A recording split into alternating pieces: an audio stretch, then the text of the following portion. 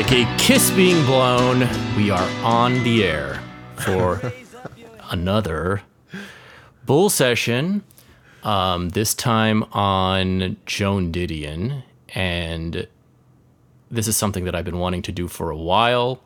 Ever since she died in December, I've been wanting to do it, some form of it, because I've been extremely frustrated with the way in which Joan Didion has been consecrated as this national grandma of letters in the later period of her life, where she's been kind of her identity as this a national mourner, which began with her book Magical Thinking and continued with Blue Nights and kind of went on from there and hit its absolute depressing peak with this Netflix documentary, which I'm actually now glad that we've seen, because we're going to discuss this. Because I watched it. So with that documentary, where you would learn, if you watch that documentary, that Joan Didion is this writer whose husband died, and then her daughter died, and then she was sad. Don't forget the most important thing, that she's so sad that she forgets to eat. I was not going to forget that the next act... People have to coax her to eat. The next act was that she can't eat. And then, so in order to coax her into eating, they decide to make a play out of Magical Thinking on Broadway, starring Vanessa Redgrave. In the course of rehearsing for this play, it appears they succeed in feeding Joan Didion a sandwich. She eats the sandwich, and the producers of the play are pleased. Later on, Barack Obama gives her an award, and thus you have been introduced to, and you've covered the entire career of Joan Didion. If you've been paying attention in the last 5 years, that is what you know of Joan Didion. Not what matters. But before we get into what matters, I'll introduce my guest.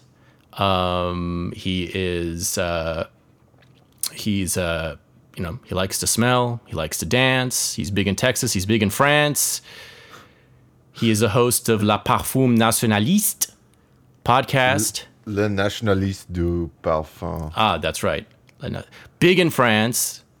We all know. Huge in France. And big in Texas. They only understand me in Europe. I mean, like all the jazz greats who've been basically hounded out of the United States and had to find their success in Europe, even like Alfred Hitchcock, and who was it? What's the comedian that they loved there? Jackie Mason. We talked about that before. Jerry Lewis. Jerry Lewis. Yeah. So Jacques Masson is with us. I assigned him Slouching Towards Bethlehem, the best book that Joan Didion ever wrote, and the one that truly is timeless and is part of the canon.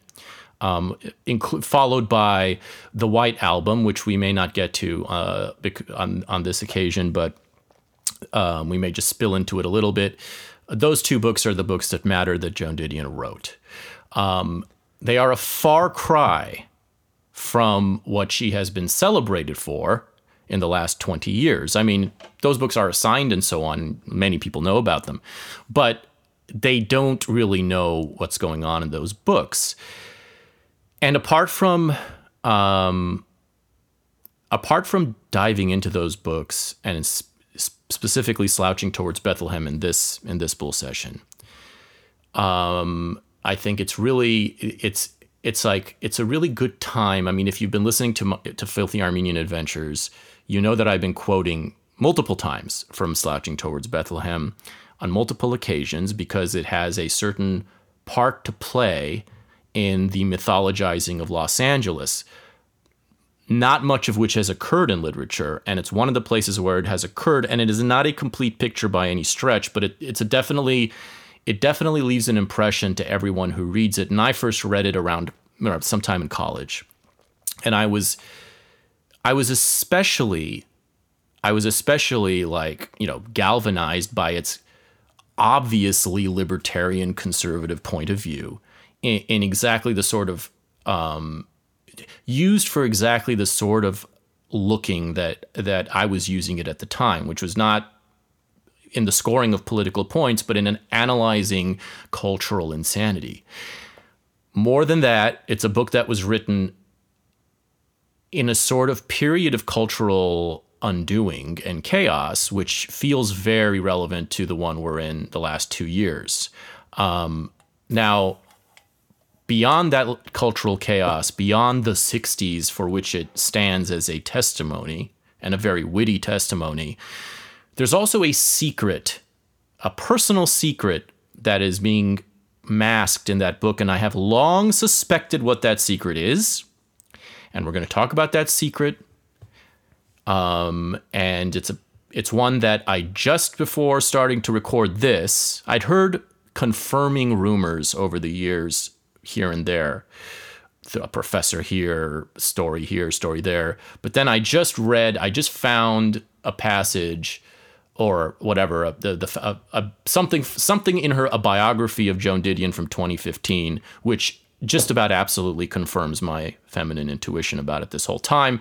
Couldn't be more relevant to the current thing that everyone has been talking about in America, in American politics over the last few weeks. She's a pedophile?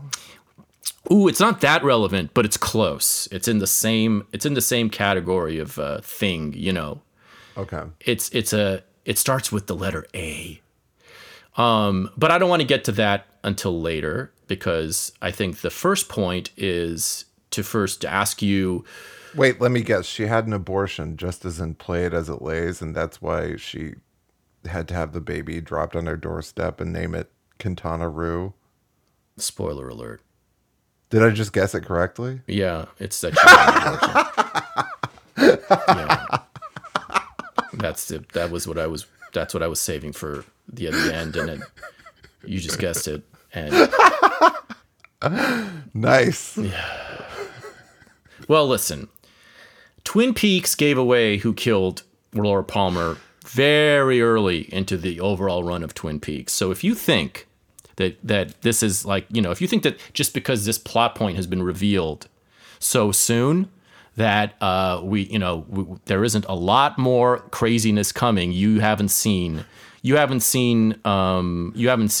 Lynchian mind at work. Okay, well, of course I guess that, because my only familiarity with Joan Didion before this was Play It As It Lays. I read the book in high school, and I loved the movie, which is still very rare.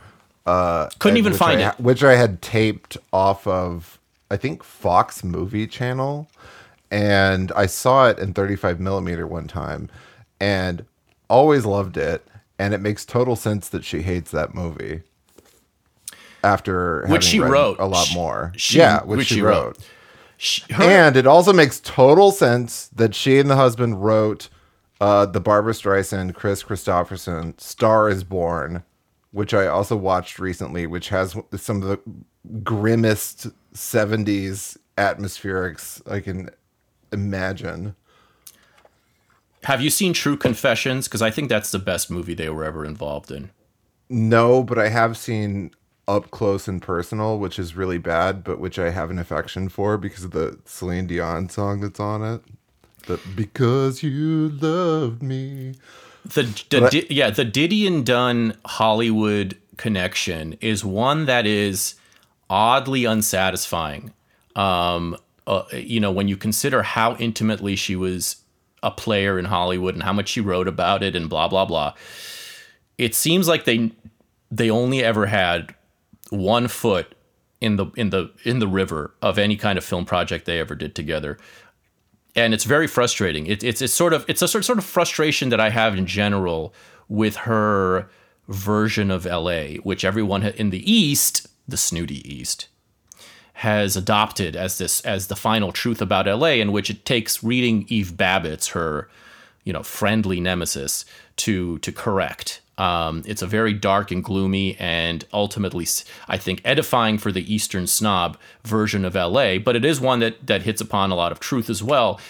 And it's the truth that overlaps with her being a Goldwater girl and observing the kind of cult leftist narcissistic insanity that unraveled all around her in the 60s and the 70s, and that is captured so well in these two books.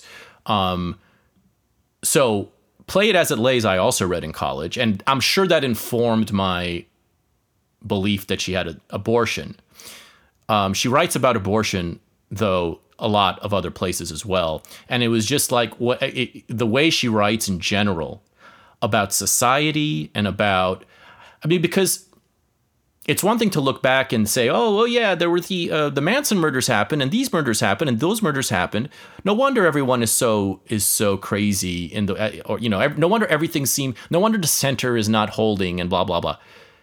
That's not why the center wasn't holding for her. She was a rich girl from Sacramento who got a beautiful entry point into New York. Her final essay in Slouching is about leaving New York, and it's a very good goodbye letter to New York. And I'll read a passage of that because it has the perfumes in it later. But she had everything going for her, this woman. She had a career. She was writing for Vogue. She was getting her pieces placed. Her little pieces were getting placed everywhere. Obviously, she's an enormous talent. But there's a ghost to this book that is personal and not merely societal. And it's not merely the abortion. What I didn't know about the greater story. I knew about, I suspected feminine intuition-wise, I suspected that she had an abortion just because everything she wrote about everything was marked with the same sort of kind of mortal dismay and self-hatred that I've heard reported from women that I've known over the years who've had abortions that they've then felt remorse over. So it's, and it was an abortion that if we're being, we might as well just get it out of the way right now, since you guessed it. But Valley of the Dolls abortion, did she have to fly to South America? It's very possible that she did go to South America just because she's had a fascination with South America or Central America or both her whole career. Like, she wrote a book called Salvador. She wrote a book on Miami, but the Cumans. She wrote a book. She was all up into the Iran-Contra affair with Salvador. She goes to Mexico all the time. She didn't write about Mexico, but they're always like on vacation in Mexico.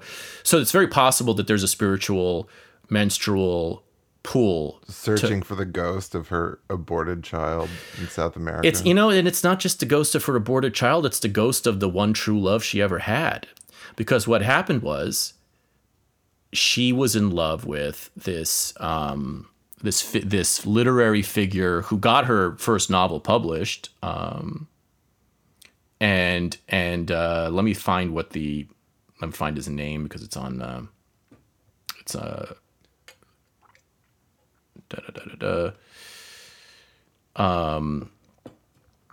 God damn it! I can't. Whatever. I'll find his name later. But Noel Parmentel.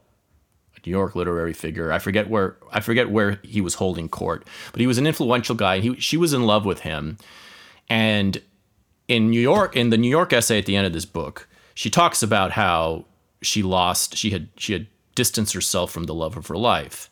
Basically, he couldn't continue. I mean, it was ultimately his fault, I think. And it was ultimately, I think, his pressure that she had to get an abortion. I think that was something imposed on her by the fact that she couldn't stay with him and so on. And he kind of dumped her off into the guy who became her husband, Gregory Dunn, John Gregory Dunn, who was an Irish Northeasterner, wrote these very kind of like uppity books about Hollywood throughout his career. They worked together, and, he's a sort of mildly annoying figure as I have perceived him, although I haven't read his books, and I heard some of them are good.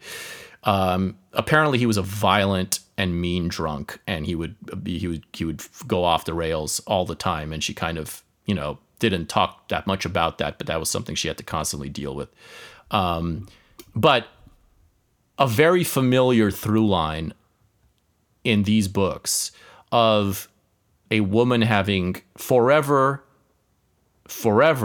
been detached and severed from the one true love of her life.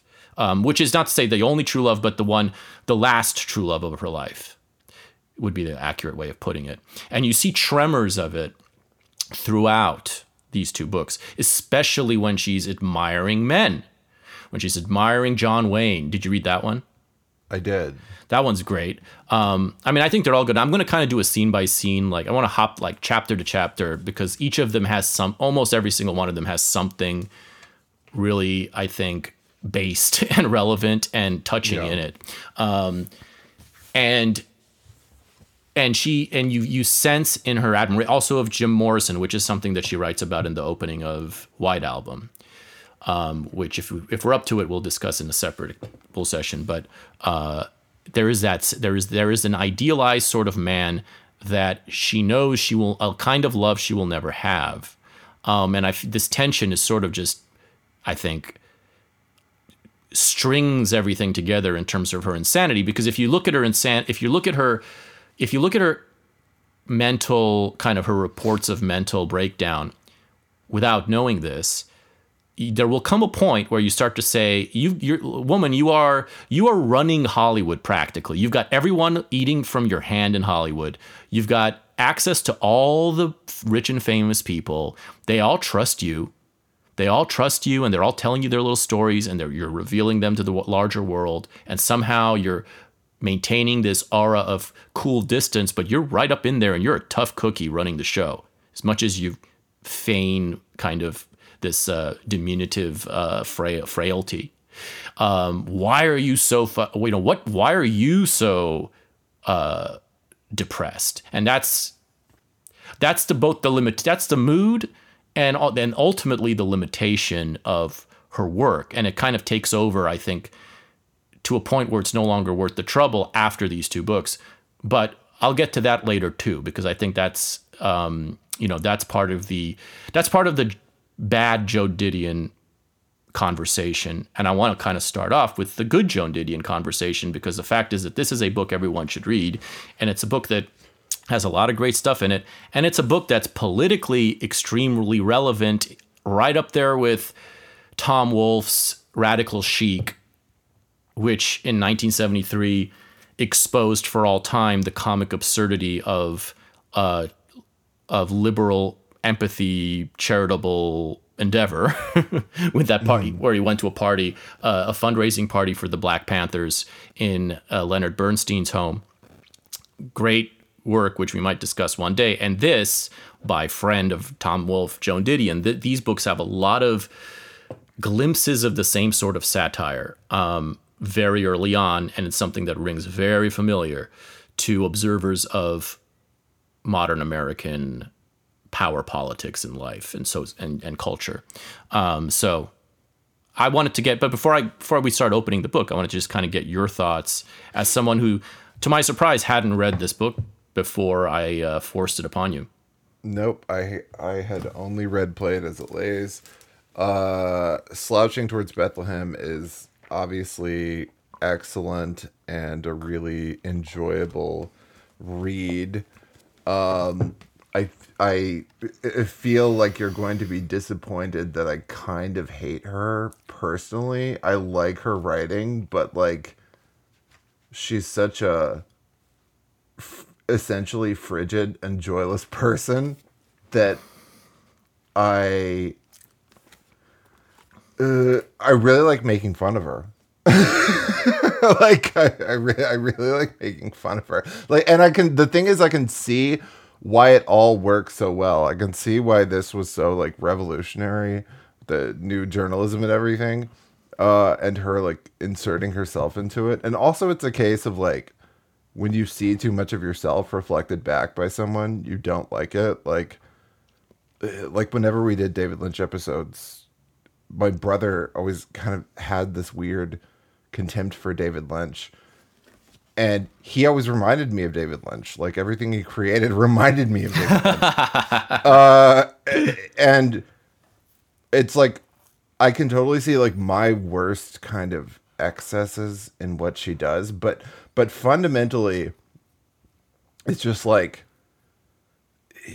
this is a woman who enjoys nothing. Like I could just find it so hard to like mentally relate to anyone who does not enjoy any like sensual pleasures. And you can, just watching her in that movie, you can tell what a like tight ass snob, like carefully cutting those little cucumbers for the sandwich and everything. I don't know. No, I'm not at all disappointed to hear this. No. Because that's the truth. That's her problem, and that's her shortcoming. You know, I've told Anna Hachian who admires her a lot and who recently read Magical Thinking, which I have not read, but I was scared off of reading because everyone I respected, the based critics that I know and respect, and I'm going to actually read a devastating. I'm curious to read it now too. I'll probably read it too, but and I don't want to take away from anyone who was helped by it, and Anna really was. But I told Anna that, like, you know, she's a worthy successor. She can be, I think, as a writer, a better Joan Didion because the same sort of kind of devastatingly, like, truthful eye and willingness to be witty and kind of cut down with a single line a whole house of cards that's just sitting there, but minus the depressiveness that she never shook. And that's my criticism with it. It gets to be, you see, her Play It As It Lays is something that, as a literary experiment, it really works. I like, you read it really fast. It was meant to be. She talks about how it's a novel of spaces, a white space, and how everything happens off screen in this novel, and that's what she tried to accomplish, and she succeeded. But it is such a. If you take Play It As It Lays as your vision of L.A., it's like okay, your vision of L.A. at 3 a.m. to 3:15 a.m. of a winter night. Like, it is not a very broad palette of colors. It's a very narrow. I can totally see why she hates the movie of Play It As It Lays, because it's so truthful about her essential, like, mopey negativity that it's, like, kind of camp. Right. So it seems like it's making fun of her. Which is too I'm truthful. Glad. That's why I like it. I probably will like it too. I wanted to watch it last night. I couldn't fucking find it anywhere. I can't believe nobody's put it out on Blu-ray yet. I can't fucking find it anywhere. It's so popular. That was also another thing, is one of these weird internet things where, even though no one's seen a movie made prior to, like, 1990, somehow everyone on the entire internet knows intricately who Joan Didion is. I just don't believe it. Like, when she died, like, every Zoomer 22-year-old whatever, just like, oh yes, Joan Didion. You don't know who Joan Didion is. It was so fake. And this is something that I totally, I mean, we should talk a little bit, as much as we can, really, about the stupid documentary, because it is, like, is that just because of Red Scare that everyone pretends to know who Joan Didion is? Well, because I don't recall, when I was in high school and into Play It As It Lays, I don't recall anyone except, like, my like, very cultured theater teacher friend saying one word about. No, it was only ever very cultured. It was only ever very cultured people who are, like, in the journalistic class. And then the Grief novel got, like, kind of my, like, feminist, like, college age friend who was all tuned into whatever they promoted on NPR. That was, well, the Grief, it wasn't even a novel, it was just nonfiction, but the Grief stuff, her Grief period, which all her old friends made fun of her for, by the way, the old people who knew her from the old days, because it was so Joan Didion that she became this national mourning figure. In fact, Pauline Kael hated her, or at least made fun of her a lot. And I remember my friend Joseph Epstein, whose review I'm going to read later, I remember him saying how much he wished Pauline Kael was still alive to roast Joan Didion for her new role as national mourner in chief. I'm sure you've read the Barbara Grizzuti Harrison essay making fun of her. Oh, fuck no. Maybe I have once. Okay, I just found it while you were like putting together your mic or whatever, and I really love it. Like, it's like a perfect parody of her, and it's brutal. Like, yeah, it's apparently she was really butthurt about it up to the end, but it's from 1980, and it kind of dissects the appeal and the fundamental kind of ease and emptiness of her style. My favorite line is, Didion is like a latter-day Scarlett O'Hara. She will think about whatever it is she thinks about tomorrow when she dabbles her toes in her pool. all the while calling attention beguilingly to the hair shirt she has fashioned for herself, which may explain why so many male critics find her adorable. Oh, and the beginning is brutal. When I'm asked why I do not find Joan Didion appealing, I'm tempted to answer, not entirely facetiously, that my charity does not naturally extend itself to someone whose lavender love seats match exactly the potted orchids on her mantle, someone who has porcelain elephant end tables, someone who has chosen to burden her daughter with the name Quintana Roo. Yeah, it's great. It's great. No, in fact, they were talking about that in her book TV in depth that I listened to last night again after seeing it live 20 years ago or more. They were talking about that, and she was like, "Yeah, people really do make fun of me a lot." It's like, okay, on one hand we have like Elizabeth Taylor, the ultimate like sensual woman who lived life to the fullest, like, you know, eating, drinking, fucking, everything, and then we have like little hair shirt. Yeah, Little Miss Hair Shirt. Torturing herself, never eating Joan Didion, who, you know, it's so perfect that she likes orchids, because I fucking hate orchids. Orchids are the flower of the 2010s. I will say, the one thing I liked about her, about that documentary, the one moment in it that I liked is when it talked about how her breakfast at a certain time was a Coca-Cola and a can of salted almonds. Oh God. Which it sounds so, and the other chick is, you know, the other scene chick is like, I live there and we sat there without talking and it's supposed to be all cool and everything, and I'm like, that sounds awful. It does sound but the fact is that it obviously wasn't that bad. Like, it was obviously like everyone was passing through. It was a constant rock and roll stream of drugs, and she was just there, and you know she was fucking enjoying it.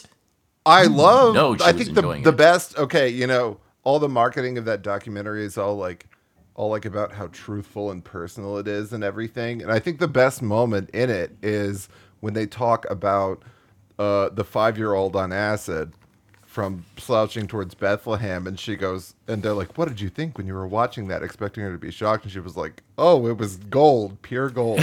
So like that moment of total cynicism. That was really great. No, and that's where she's at her best. She can be really funny when she's not fucking that leaning. That was the only funny part that they allowed in that whole movie. And that whole movie was, I mean, that whole movie is, I hate that movie so much that, and it was surreal because I've been talking about Vanessa Redgrave all week because I did an episode on Isadora, and Vanessa Redgrave just shows up and they're just these crones flipping through scrapbooks. She's like, the way she's like Vanessa Redgrave. I mean, and I like her. Tash died. Yeah, the way she just talks about like how they had to, you know, she had to like, basically like she was like taking care of her on her deathbed, studying for that fucking role. There's some really horrifying like POV shots where you just see Didion's like Star Wars cantina creature stick like arms, like going around. But, I mean, and there was also an air of elder abuse about that movie. She would have been better off if they had not made that. I mean, I don't know if she would have been because it sells copies, but it sells copies, but it's her fucking good. It's her no good nephew. Like us. Yeah. For people like us, it's just, it is bad. I mean, I never know how to, I think there's this, you were talking about this, the Widow of Letters NPR arc that everyone seems to go down. Susan Sontag had a similar arc. And at the same time, because my same friend was into Susan Sontag at the same time, because she also put out there was that like Widow Diary something or other at that time. It's the curse of the woman writer. And when Joan Didion died, I tweeted that her greatest achievement was that she was not a woman writer. And in her best work, she is not a woman writer. I mean, she is a woman, she is a writer, but she is a writer first, and she rises to people get all offended by the woman writer thing, mainly because they're idiots, but at the legitimate level, it's not about the fact that you're a woman versus a man. It's about the fact that when you're being this woman, you're not being a writer much of the time.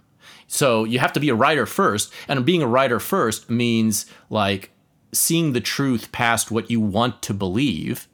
I was just listening to the Red Scare with whoever that woman is that they had on, this novelist, Stettel, whatever her name is. And it's like, she is just, I just felt like it was maddening. It was so maddening because every time Anna or Dasha said something that was as is their wont, to sing like a line of difficult truth about womanhood or whatever, she's like, is that true? Is that, but why do people have to have children? It's like over and over and over again, there is this, why are you asking me that? Like, why are you saying that? That doesn't sound nice. And it's just like, you're not a writer if those are the fucking questions going on in your mind, these bratty little rejections of obvious truth.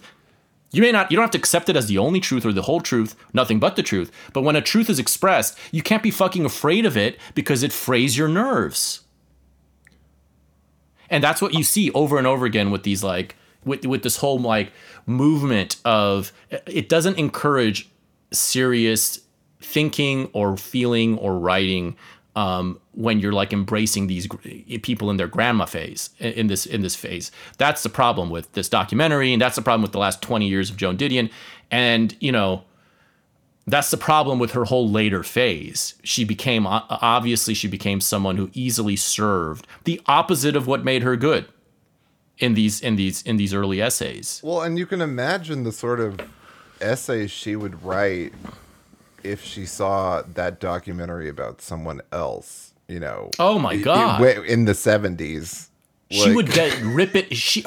A review of her own. By the way, there was a book released, again, as a result of that documentary. They released a book of like unpublished pieces she had written over the decades called Let Me Tell You What I Mean.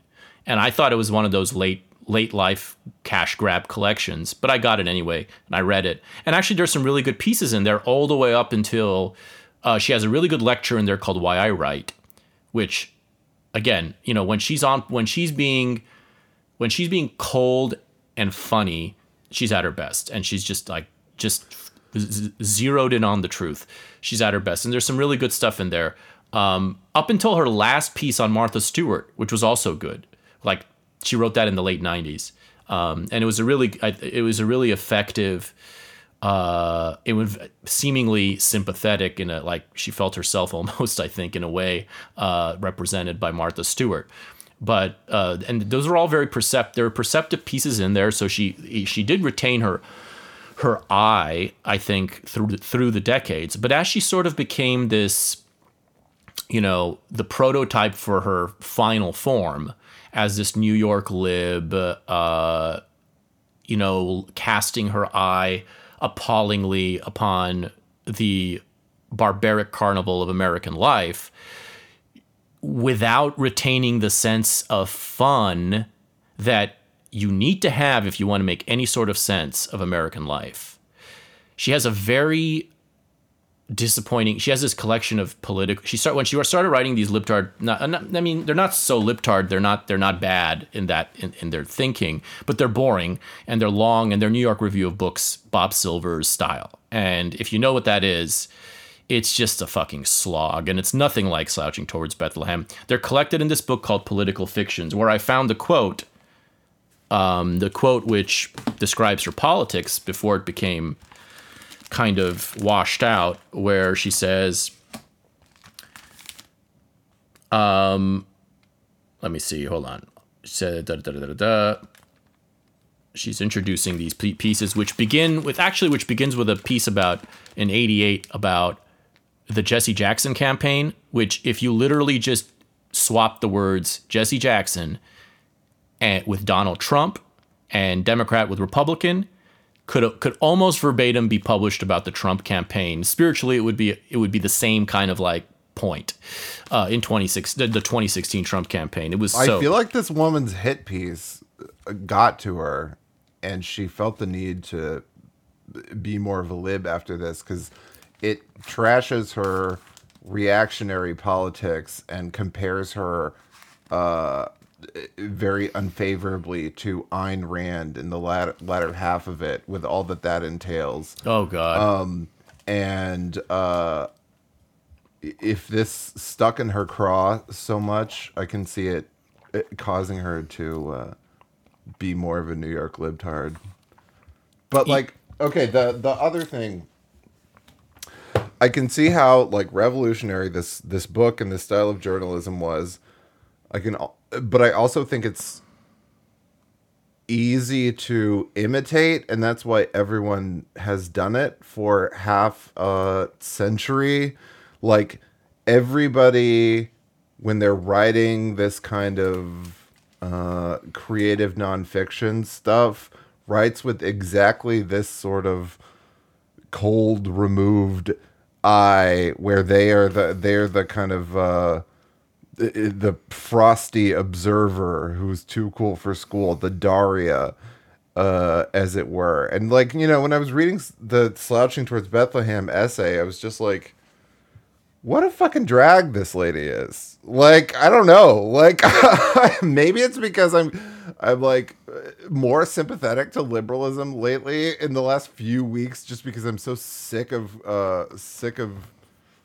small-minded conservatives so much. But like, I don't know. Everybody else is like going to San Francisco and taking drugs and partying, and she's, you know, the little like praying mantis like journalist, just like in the corner, not saying anything, filing it all away for her little condemnatory piece. Like, I don't know. Yeah, I mean that was the overwhelming beef that Eve Babbitt's had about her, which is that she was affecting this.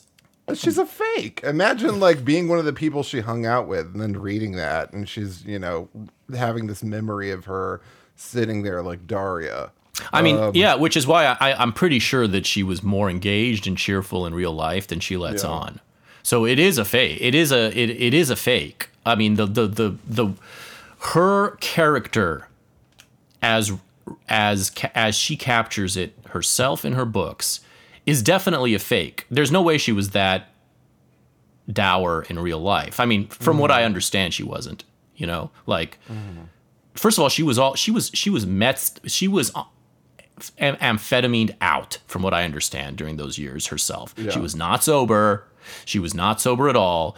She was taking like, I think she was like drowning it out with Quaaludes to go to sleep, and she was all pepped up to write. So she was not like sitting on the sideline, but it is instructive that the tone she chose to present as someone who was very involved in all that stuff and knew all these people, and they were all at her house every day. Jim Morrison, all of them. Janis Joplin dropping in during, like, she's there in the middle of it.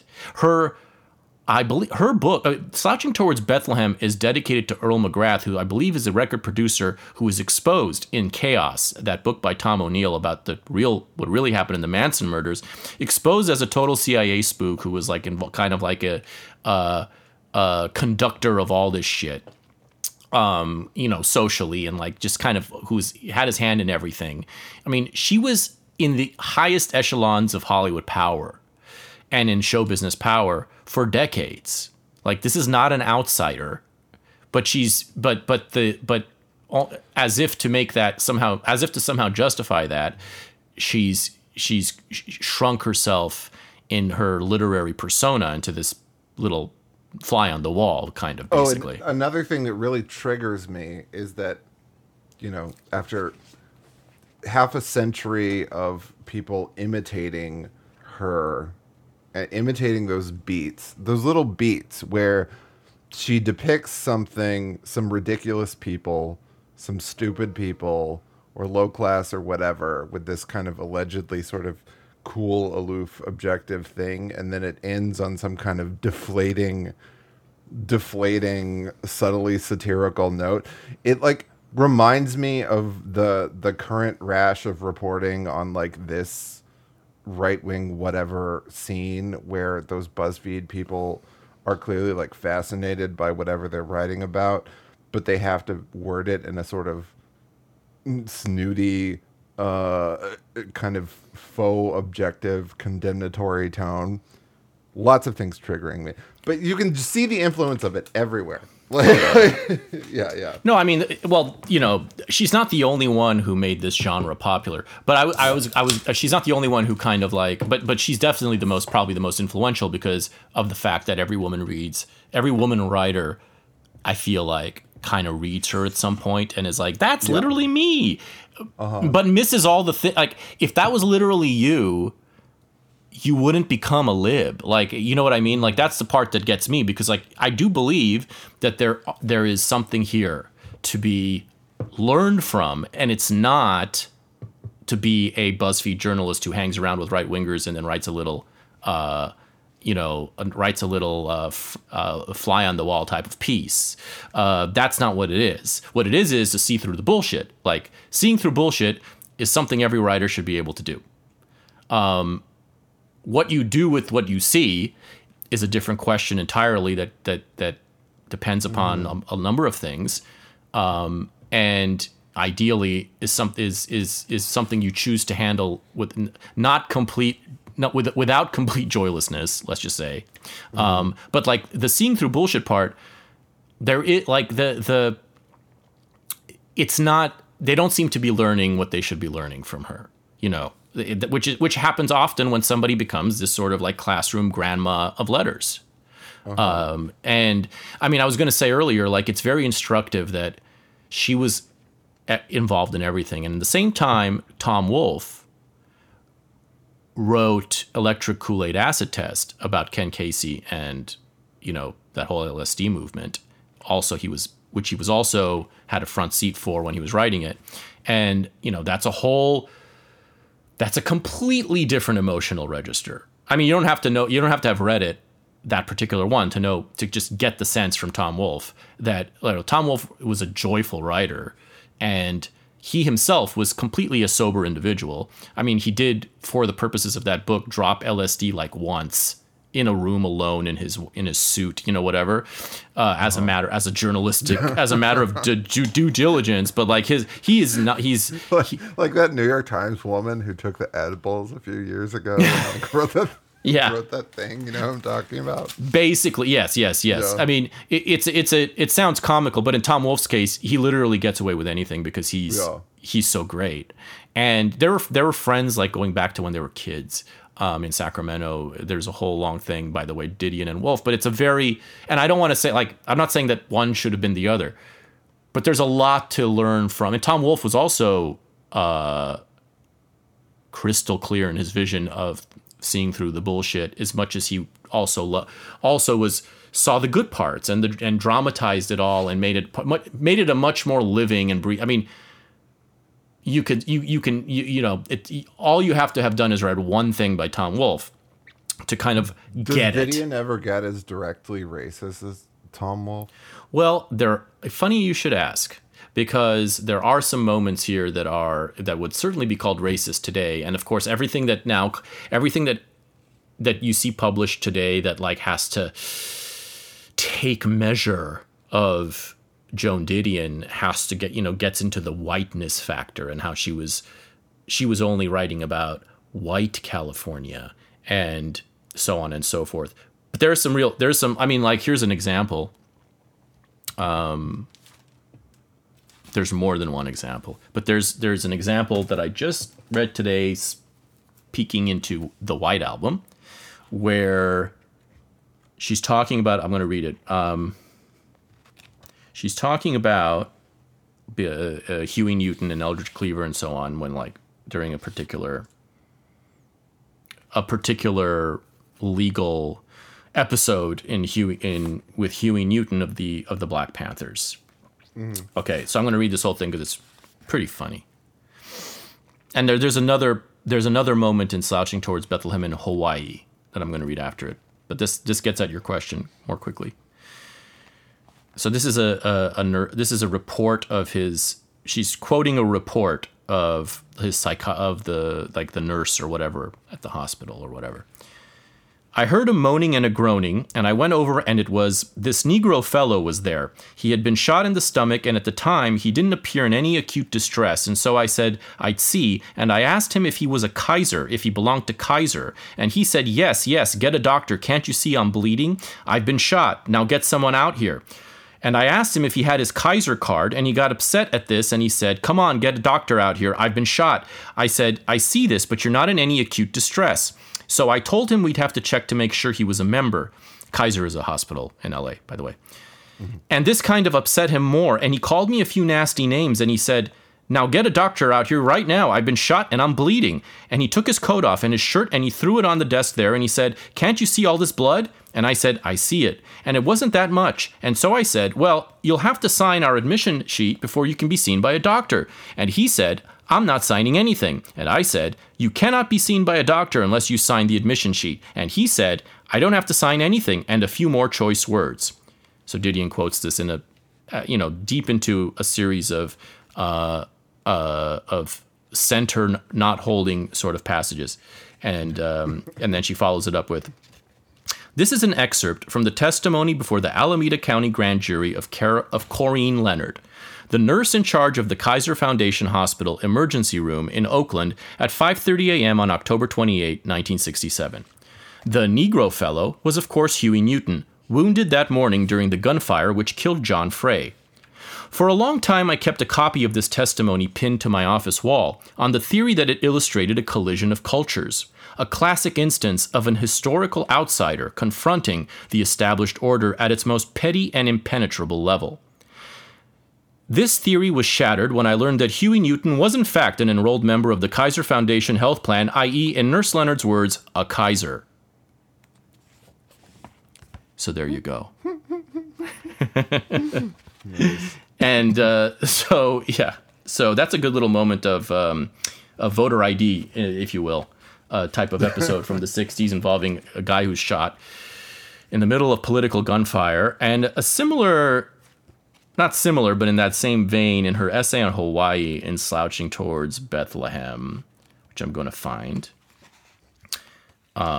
Which, poor Joan, where she goes to Hawaii to try to avoid getting a divorce, for like a long period of time with her husband.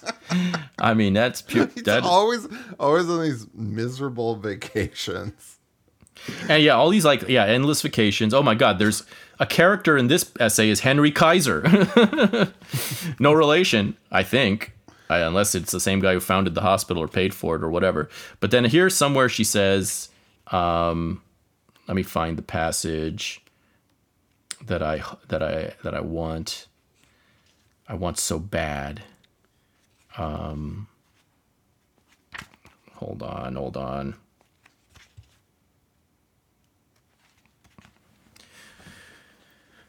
I'm going to have to search my screenshots for a second. It's hard to keep track of all this shit. The docket. The docket. I've been using tabs, like the little colored things that you put on books. Yeah, I have to figure out a system. Okay, I found it. I have to do tabs, and then I have to write an index of what the tabs contain because I refuse to mark on books. Yeah, I don't like marking either. I don't even like highlighting or anything like that. I will not touch a book with a pen unless it's like maybe sometimes I'm giving it as a gift. But anyway, go on. So, okay, here it is. Even among those who are considered island liberals, the question of race has about it, to anyone who has lived through these hypersensitive past years on the mainland, a curious and rather engaging ingenuousness. There are very definitely people here who know the Chinese socially, one woman told me. They have them to their houses. The uncle of a friend of mine, for example, has Chin Ho to his house all the time. End quote. Although this seemed a statement along the lines of some of my best friends are Rothschilds, I accepted it in the spirit in which it was offered, just as I did the primitive progressivism of an island teacher who was explaining, as we walked down a corridor of her school, about the miracles of educational integration the war had brought. "Look," she said suddenly, grabbing a pretty Chinese girl by the arm and wheeling her around to face me. "You wouldn't have seen this here before the war. Look at those eyes." So that reminds me of my favorite one that I read was the Joan Baez one. The Joan Baez one is really good. That is the funniest one to me. That the whole of it reminds me of Robert Altman's Nashville, which we talked about not long ago.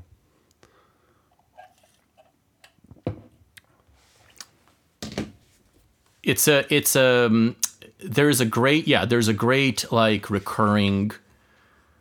Basically, anytime there's some sort of this is a recurring theme of Slouching Towards Bethlehem, where and actually both of them, where there's some sort of political pageantry or activism going on, and she is not buying any of it ever. And the running theme is really that this is a middle class, like, as we see today, this is a hobby of essentially bourgeois people who have been somehow removed from the real dramas of life and who need to make something exciting for themselves. And this is basically her take on every form of political activism she observes in the 60s and 70s, up and down. Every single time it comes to the same thing. Whether it's the she was at the DSA meeting she reports from in the beginning of White Album. The ones she reports from here, Comrade Lasky. The Comrade Lasky chapter is a good one too, early on, because Comrade Lasky, so he's this communist he's a communist, revolutionary in LA who goes around passing out pamphlets to nobody in particular, trying to sell pamphlets, and then they have meetings with of his fellow communists who consider the American Communist Party to be sellouts, so they're the real communists, and da. And it's it's basically like the typical cult kind of vibe, where it's like these little people who think that they are on the cusp of changing the world forever, and who are completely on the margins of anybody's consciousness, and who kind of compensate for their totally meaningless existence by extreme levels of paranoia. So, she's meeting with this young communist. He's 25. He reminds you of a very particular type of Twitter account. Like the way she describes the vagueness of the goals there. The vagueness is perfect. Yeah, the like hierarchy of communist goals there. I found my favorite line from the Joan Baez one. A month or so after her appearance at Berkeley, Joan Baez talked to Ira Sand Pearl about the possibility of tutoring her for a year. She found herself among politically knowledgeable people, he says, and while she had strong feelings, she didn't know any of the socioeconomic, political, historical terms of nonviolence. It was all vague, she interrupts, nervously brushing her hair back. I want it to be less vague. And the line, the kind of the ultimate, the passage from the Comrade Lasky one, which I'll read right now, that kind of captures what all of the similar ones are, is the following. As it happens, I am comfortable with the Michael Laskys of this world, with those who live outside rather than in, those in whom the sense of dread is so acute that they turn to extreme and doomed commitments. I know something about dread myself, well, no duh, Joan, and appreciate the elaborate systems with which some people manage to fill the void. Appreciate all the opiates of the people, whether they are as accessible as alcohol and heroin and promiscuity, or as hard to come by as faith in God or history. But of course and then she continues, I don't know if I wanted to read this, but this is also touching, by the way, the next paragraph. But of course I did not mention dread to Michael Lasky, whose particular opiate is history, capital H. I did suggest depression, did venture that it might have been, quote, depressing for him to see only a dozen or so faces, a dozen or so likes, at his last May Day demonstration, but he told me that depression was an impediment to the revolutionary process, a disease afflicting only those who do not have ideology to sustain them. Michael Lasky, you see, did not feel as close to me as I did to him. I talk to you at all, he said, only as a calculated risk. Of course your function is to gather information for the intelligence services. Basically, you want to conduct the same probe the FBI would carry out if they could put us in a chair. He paused and tapped the small red book with his fingernails. "And yet," he said finally, "there's a definite advantage to me in talking to you, because of one fact. These interviews provide a public record of my existence." So true. So true. Poor Michael Lasky of the CPUSA ML. Marxist-Leninist is the ML, by the way. It's called the CPUSA ML to distinguish themselves from the the Communist Party of America. Can you believe people still fall? They still fucking do that. People in our circle still do that. Yeah, we have to put up with them. They still do it. They have it in their handles. They said, "And Marxist-Leninist." People have it in their names. They identify it. It's unreal. It's unreal. We tell ourselves stories in order to live. Jeez. It's yeah. Now I will say, like, and there's a lot of, I love her, okay, so the piece on, speaking of heroic men, well, let's get into, it's about time for our, I think, regularly scheduled cigarette break. Okay. So when we come back, we're going to talk about the piece on the, some of her stuff on heroic men. I think we opened the shit gates on her really early, so I think we need to, do a little bit more appreciation of the good parts of this afterwards, and get into some of the, I think, some of the politically astute stuff, which I wish she did not detach from so completely, and kind of go down the list of these scenes when we're back, and again return again to what I think, because you preempted it, because right away I could tell that you were going to realize this, because if I had somebody on who is a Joan Didion fanatic, this would never come up. But what you identified, which is the total lack of enjoyment of anything. It's not like it's not just a bug, or it's not a feature, it's a bug, I guess is what I'm trying to say. It's not a feature, it's a bug. And it's not a bug that is merely kind of part and parcel with the overall thing. It's a bug that ultimately, I think, like really crippled the latter half of her career.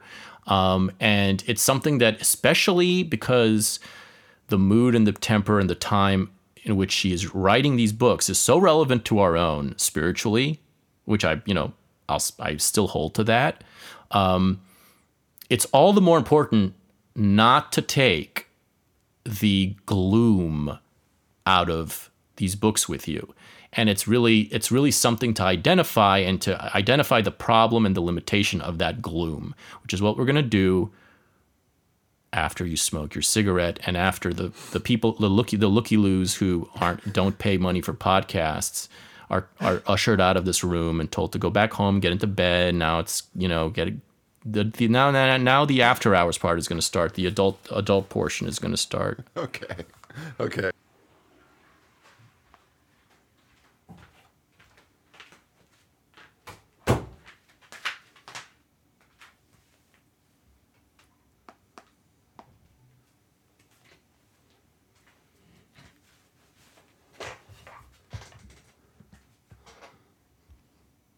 I'm here.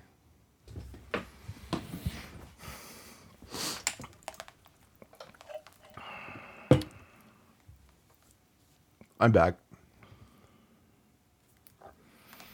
So am I. I never went anywhere.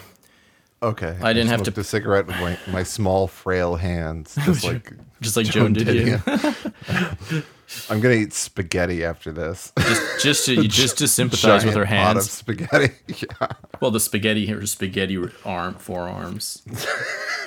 No, because I just want a giant pot of spaghetti with butter on it. Oh fuck, man!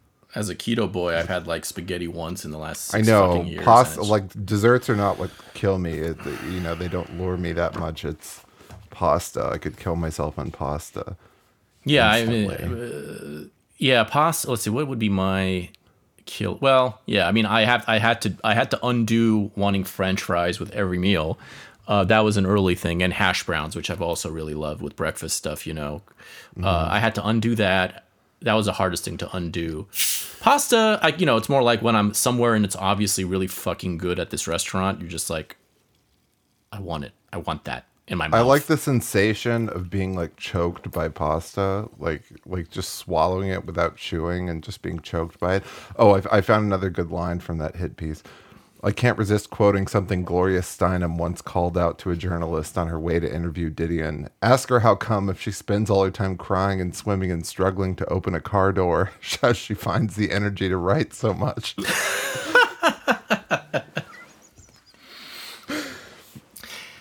This is why I was so passionate in my Eve Babbitt's episode, because like I don't know if you've gotta check her out. I don't know if you've gotten that far yet. Yeah, you have to check her out because first of all, it's literally just one book and then some extras. Like basically it's 2 books max, but it's the one book, very thin, called Slow Days Fast Company, where same period of time, and it's all about LA. It's not, the thing is that Didion is a Sacramento farm, rich farm girl ultimately. She's not an LA girl.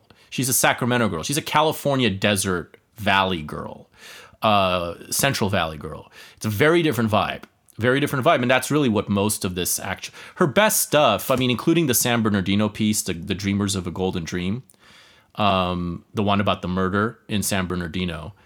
Her best stuff is in that kind of desolate landscape. Her version of Hollywood is just this one. I mean, there's some funny shit in here, like the one where she talks about she makes fun of everybody's kind of almost Hollywood hatred in one of these pieces. I don't know if you got there because it's later on. It's later on in the book. What is it? Which one is that? Well, I'll get to it at some point. But she can be very funny when she's talking about people who get all hoity-toity about Hollywood.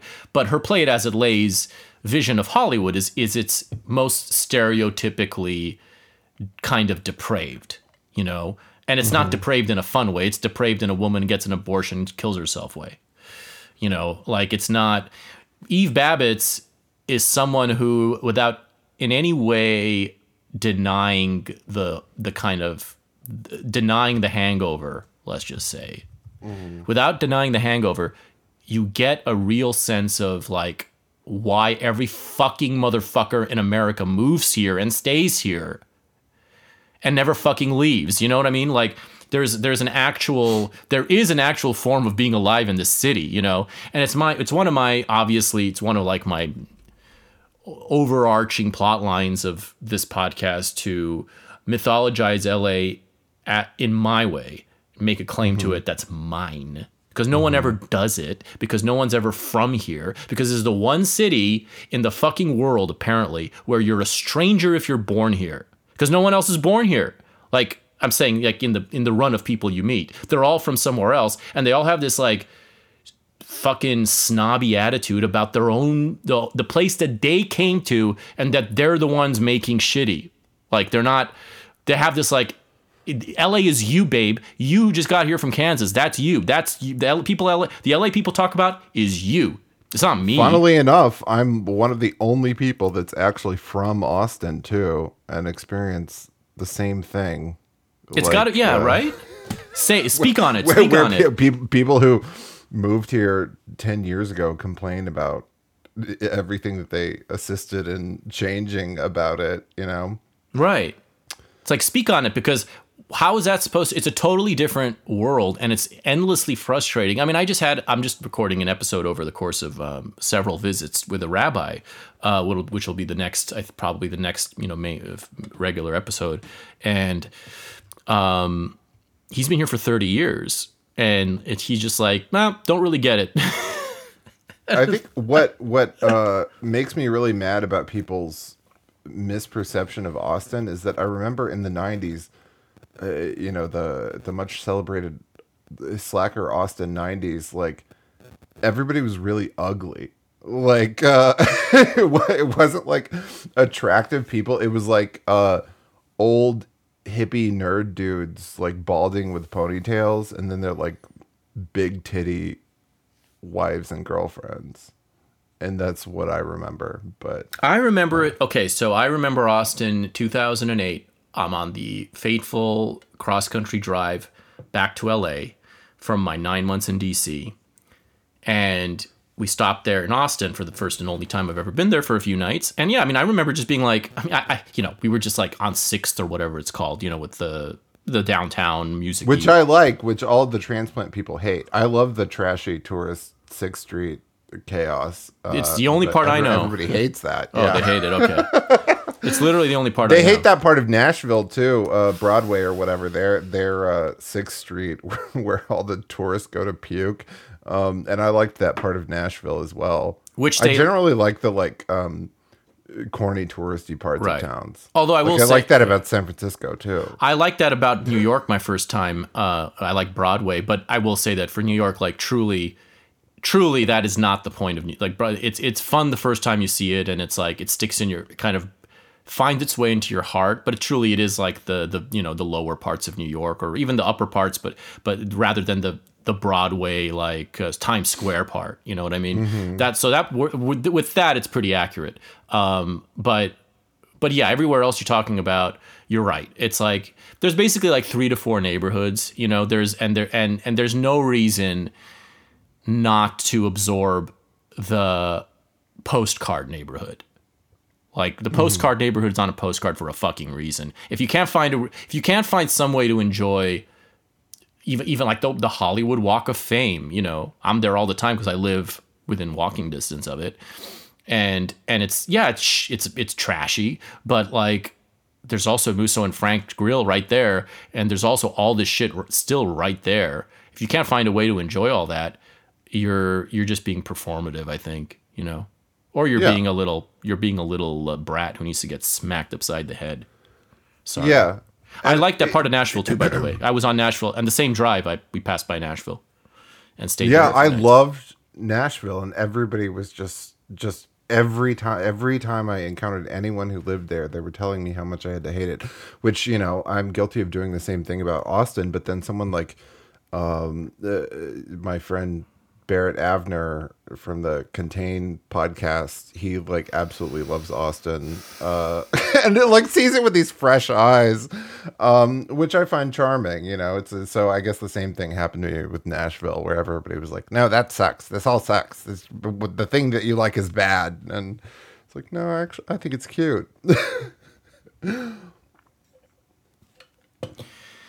I think it's super cute. I loved Nashville, and I loved Austin when I went there, and I imagine it's completely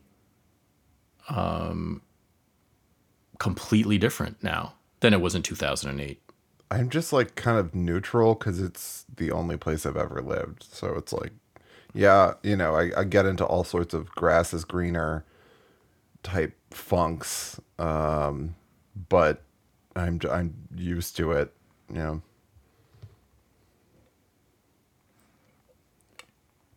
So anyway, we'll get to yeah, but as it pertains to LA, and the point of this detour, is that Eve Babbitt's is someone you should read if you read Joan Didion, and if you think that tells you all about LA. Did Eve Babbitt's ever get fat? She stayed hot until the end, until she set herself on fire. So it's a very sad story with Eve Babbitt's, but it's also instructive because I'll tell it in brief. She was, everybody wanted to have sex with her, and she wanted to have sex with everybody. She went to Hollywood High. She was dating whirlwinds out of high school from the age of 14. So she's this muse. She's a real deal, genuine muse of the kind you don't really hear about anymore. Especially like how many muses other than in Hollywood, actresses and stuff. But we're talking about with a lot of different people from a lot of different cultural power centers. Yeah. And so she lived this life, but it was, also very druggy life, and ultimately, like, she had to get sober in the early 80s, finally, and she nevertheless retained her spirit, all the way up. She got super into dancing and like tango and salsa and all this shit. She even wrote a book about the dancing scene in LA, a tango scene. I think it's called Two Steps or something, or One Step, Two Step, or something like that, or 1 2. I don't know. Whatever it is, she still was a vibrant lady, until she fucking tried to light a cigar in her car, in her old Volkswagen Bug in the late 90s, dropped it on her sequin dress, set herself on fire, and experienced severe burns that totally took her out of the game. And from that point on, she became a recluse who never left the apartment, and who became addicted to talk radio and became super right-wing and based. Oh, nice. Yeah, so it's kind of fun. So until this writer, Lily Analik, who you've heard on Bret Easton Ellis, found her basically in 2010 or so, and wrote a book about her, and tried to become friends and so on. But she became a total recluse when she burnt herself up really, really bad, and could no longer be the physical free spirit she always was. That's interesting, because Michael Jackson also got burned terribly on the set of a Pepsi commercial, and then created the Michael Jackson Burn Unit, which was sort of the prototype of the Neverland Ranch, Howard Hughes insane world. So yeah, people getting burned changes them into something else. It does change him. It's like, it's a dark one to read. It's a dark thing ultimately, but she's someone who never got married. She was like, she's basically, it's kind of a soul of a gay man type of thing. She just is someone who that just wasn't the life for her, And then it's the question of, inevitably, where are you going to end up when you have that kind of life? She squeezed as much out of it as almost anyone can squeeze, because she was attractive until she basically burned herself up. Like, she was from the age of 14. She always claimed there were more attractive people around, like they were in high school. But pretty soon, because she was so intelligent, everybody was just enamored of her. And she had a bunch of affairs with gay men too, who were enamored of her. Like, it wasn't beard situation. She literally was so attractive to them that they fell in love with her. And she's extremely funny and, all that stuff. I mean, you could tell from her writing, you could be like, oh yeah, this is somebody that you would want everywhere. And so the fact that she even managed to produce a book at all is an achievement. And it is really the best book. Slow Days, Fast Company. I will, from this point on, die on this hill, because there's no book that's as profoundly accurate about LA and enjoyable than that one. Like, it's just not. I haven't seen it. If there is another one, I haven't seen it. It's definitely not Play It As It Lays. I know that Bret Easton Ellis has written a lot about LA, but I've only read less than zero, and which is done very much in the Play It As It Lays style and influence. So I don't know if Bret Easton Ellis. I don't know if he's. His podcast is sort of in this mode, but I don't know if, and he loves Eve Babbitt. I think that's how I found out about her ultimately, was through him. And I just Googled Eve Babbitt's perfume, and it came up instantly. Eve Babbitt's talent for description is so otherworldly that she doesn't even need to describe a perfume's aroma to convey its essence. It was the scent of unbelievably good taste with just an edge of blissful sex, she writes of Le Deux Givenchy. It was sunshine and beauty, something you could wear with a bathing suit or jeans. Nice. Yeah, I'll skip over to at the end of her New York essay, where she reveals that her heartbreak. So Joan Didion says, This is what it was all about, wasn't it? Promises? Now when New York comes back to me, it comes in hallucinatory flashes, so clinically detailed that I sometimes wish that memory would affect the distortion with which it is commonly credited. For a lot of the time I was in New York, I used a perfume called Fleur de Rocaille. Okay, you're going to have to read it because I don't know how to fucking... Caron, Fleur de Rocaille, and L'air du Temps. There we go. I have L'air du Temps. They still make that. I don't believe Caron makes Fleur de Rocaille anymore, but it's a famous one. L'air du Temps is Nina Ricci. It's the one from the mid 40s with like a dove on the top of the bottle, and it's what's referenced famously in Silence of the Lambs, where Hannibal Lecter notices that Clarice Starling she wears L'air du Temps sometimes, but not today. Yeah, so I mean the to wrap the Eve Babbitt's connection again, you really have to read her as well if you think that if you want to get a more complete picture of LA in the 70s, in the 60s, and as I said in that episode, one of the things that I noticed about Eve and about like how I think one of the reasons, and it was in her book it was in her book Eve's Hollywood, which is her first book. Slow Days is her second book. Those two are the ones to read. And Eve's and the first one is a little bit more uneven, but the second one is perfect from beginning to end. And in Eve's Hollywood, her best essay is about Hollywood High, which is where my mom went to school also. And it's on Sunset Boulevard, and its mascot is the Sheik, which is the character, of course. Sick. Yeah, which is literally Rudolph Valentino is the mascot. Is that where Amanda went too? No, Amanda went to a Tony private school. Okay. She didn't specify which one, but it's basically one of three. It can only be one of three. Hollywood High is a public school. And right in the middle of it. And back in the day, public schools could actually be, people were actually okay sending their kids there. Like Eve Babbitt's dad was a composer in Hollywood. They were immigrants, and they were like he was a successful Hollywood composer. So she had all kinds of Hollywood people going through her upbringing too, and like her, I don't know, I think Stravinsky is her godfather or something like that. And when she writes about Hollywood High and the cliques and the sorority, like the sorority kind of the power girls, the 20 power girls there, which she was not a part of, but she writes about them admiringly, as much as she like also was detached from them.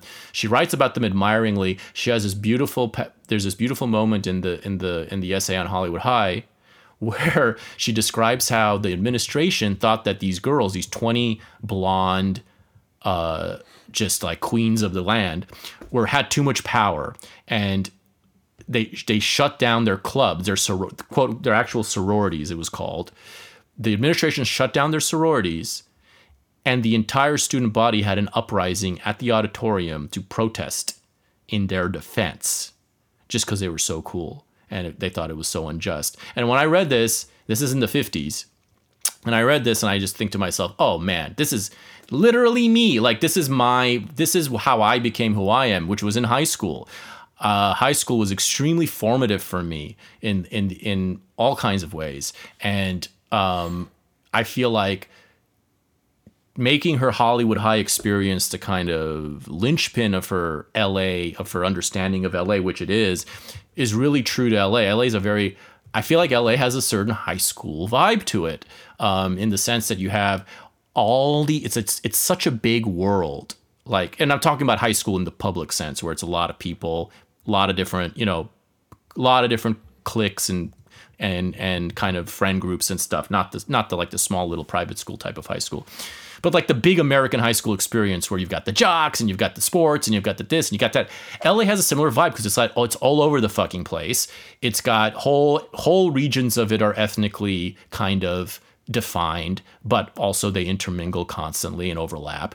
And it's kind of this inscrutable world where there's a sort of mythical kingdom or crown, prom queen, prom king, whatever, the big boys in show business or whatever industry happens to be going on, the big kind of locations, the big kind of ceremonies. It's got those elements, but there's also like a lot of ways to build your own little niche and to find your footing. And it has that sort of battlefield, similar battlefield to the high school campus to me. So it made a lot of sense that figured large in her imagination. Mm-hmm. Even though it's like fucking 50 years before I went to high school. Mm-hmm. Mm-hmm. What did you think about high school? What was your high school? What are your thoughts on high school? I had a great time in high school. I was very popular. I was, despite being openly gay when that was not a popular thing to do and kind of had consequences, I was nonetheless a class favorite nominee senior year. Received a lot of write-in votes. I loved high school because basically you just have to come hang out with your friends and exert minimal effort. I did a lot of plays. My best friend was my theater teacher. I enjoyed shocking people. Yeah, I had a great time. I intermingled in lots of different groups. I wasn't confined to theater or just goth or anything like that. I moved around a lot, but I really had fun. And I think it's much harder to the movies always sell you this narrative that you have a terrible time in high school and you're like a wallflower and everything, and then you blossom when you move to the city and become gay and find yourself. And I always found the opposite to be true. I think it's a lot more depressing to just become a gay adult in the city. Well, yeah, I mean, I could totally see that. That was not a factor in my high school experience. I did not know that this was a card hidden. You know how there's sometimes you get a hand in poker or you're playing cards and it's the card is stuck. One card is stuck to the other and it looks like you only have 4 cards, but you actually have 5. And the 5th one is stuck under one of the other cards, and so that was my gay card. I didn't have it. I didn't see it in the hand for a while. Oh, it was so fun, shocking people with that. It would have been. Do that. Yeah, I mean, mortifying as the whole thing was for me overall. If it had been revealed in a certain time in a certain place, I guess it could have been a fun thing to play with. Yeah, but I mean, regardless, the point, one way or the other, you were different and weird in a way. I was different and weird in a way, very much so. And so in that sense, we were the same. And for me, there were many things besides the sexuality, although I'm sure that, manifested in its own way, regardless. Mm-hmm. And so it was for me, it was I had it was a pretty cinematic arc because I started, ninth grade, obscurity, I make it on the soccer team as a JV, but I'm not anybody. I'm nobody. I'm not popular or anything. I have my best friend, and I have my kind of group from middle school, but we're kind of, we're not as high school happens. You kind of, every time one friend group that isn't really that tight necessarily gravitates from middle school to high school or elementary school to middle school, challenges are posed, because there are new people, there's new endeavors. And so ninth grade was just whatever. And then 10th grade is where I became, as I've said often, red-pilled. Or at least I acted on it for the first time. And I wrote my first article about affirmative action, my second one about Bill Clinton. And, started a newsletter on campus and got all up into the idea of being a writer and in provoking people and shocking people with heterodox views and opinions, and I at the same time experienced an arc from an underdog, what's the fucking guy, Rudy arc in my sports career. So I had a foot in the athletic world that was very satisfying to my lifelong dream, ambitions, and so the combination of these two things really gave me this huge boost in confidence, and I really loved high school the rest of the way. I discovered Ayn Rand in 10th grade, all of it. It all happened in 10th grade for me. And so I had 3 years of really, of being able to consciously appreciate and enjoy high school despite being not at all popular in the conventional sense, only in the totally unconventional sense. You know? So that was satisfying. And it's kind of the arc that's repeated itself through the rest of my life, honestly. It's like a cycle. Where Yeah. I had to forcefully become popular again. Right. I'm not methods on the internet. Right. And you succeeded. I haven't become popular yet again, but it's like this. You're popular. Well, whatever. You're popular.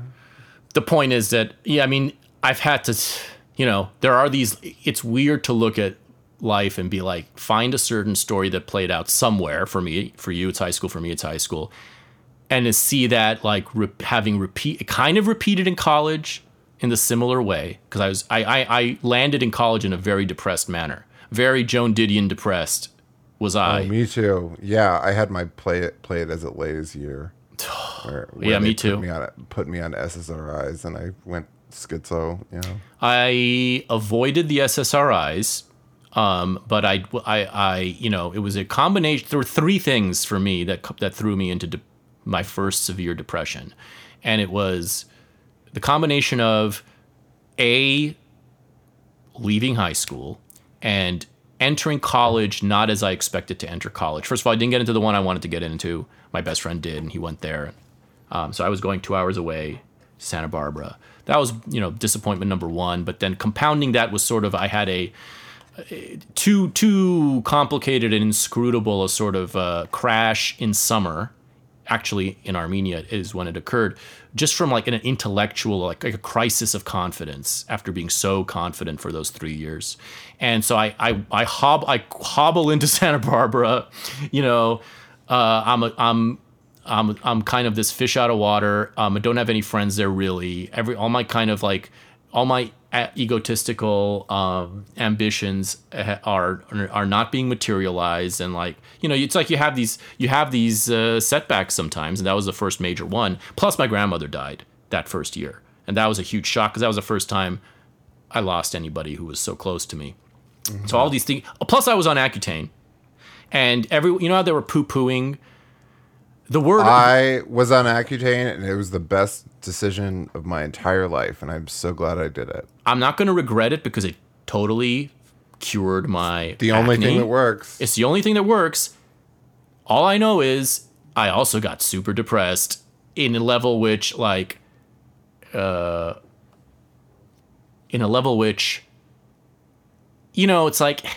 was already depressed before I went on it. I got on it, and then there were 2 days. I can remember 2 specific days. I don't remember I remember one of them physically, and I remember the other just that it happened, where I hit such a level where I was like, oh, this is what being suicidal feels like. And I wasn't going to do it, okay? But it was literally for hours, the feeling of oh, I see now how a person can do that. So I was like, this is not, and part of, in the back of my head, I knew that it was not a natural mood. I was like, this is not. Did you do 6 months or a year? 6 months. I did 6 months too. Yeah, I did 6 months. And it took care of all of it. I had terrible cystic acne, and I got rid of it for good. But it didn't have any mood effects on me. It's just your entire body peels off in huge strips of skin for 6 months. But yeah, your face becomes this weird I don't know. You look like a vampire. Yeah. I looked really pale, and my lips looked really red because they were always bloody, from you have to drink off. You have to drink 9 gallons of water a day to stay hydrated. That was one thing I remember about it. But ultimately, physically it was great. I had no, the inconvenience of it in terms of dry face, that was all, it's all just stuff you can take care of.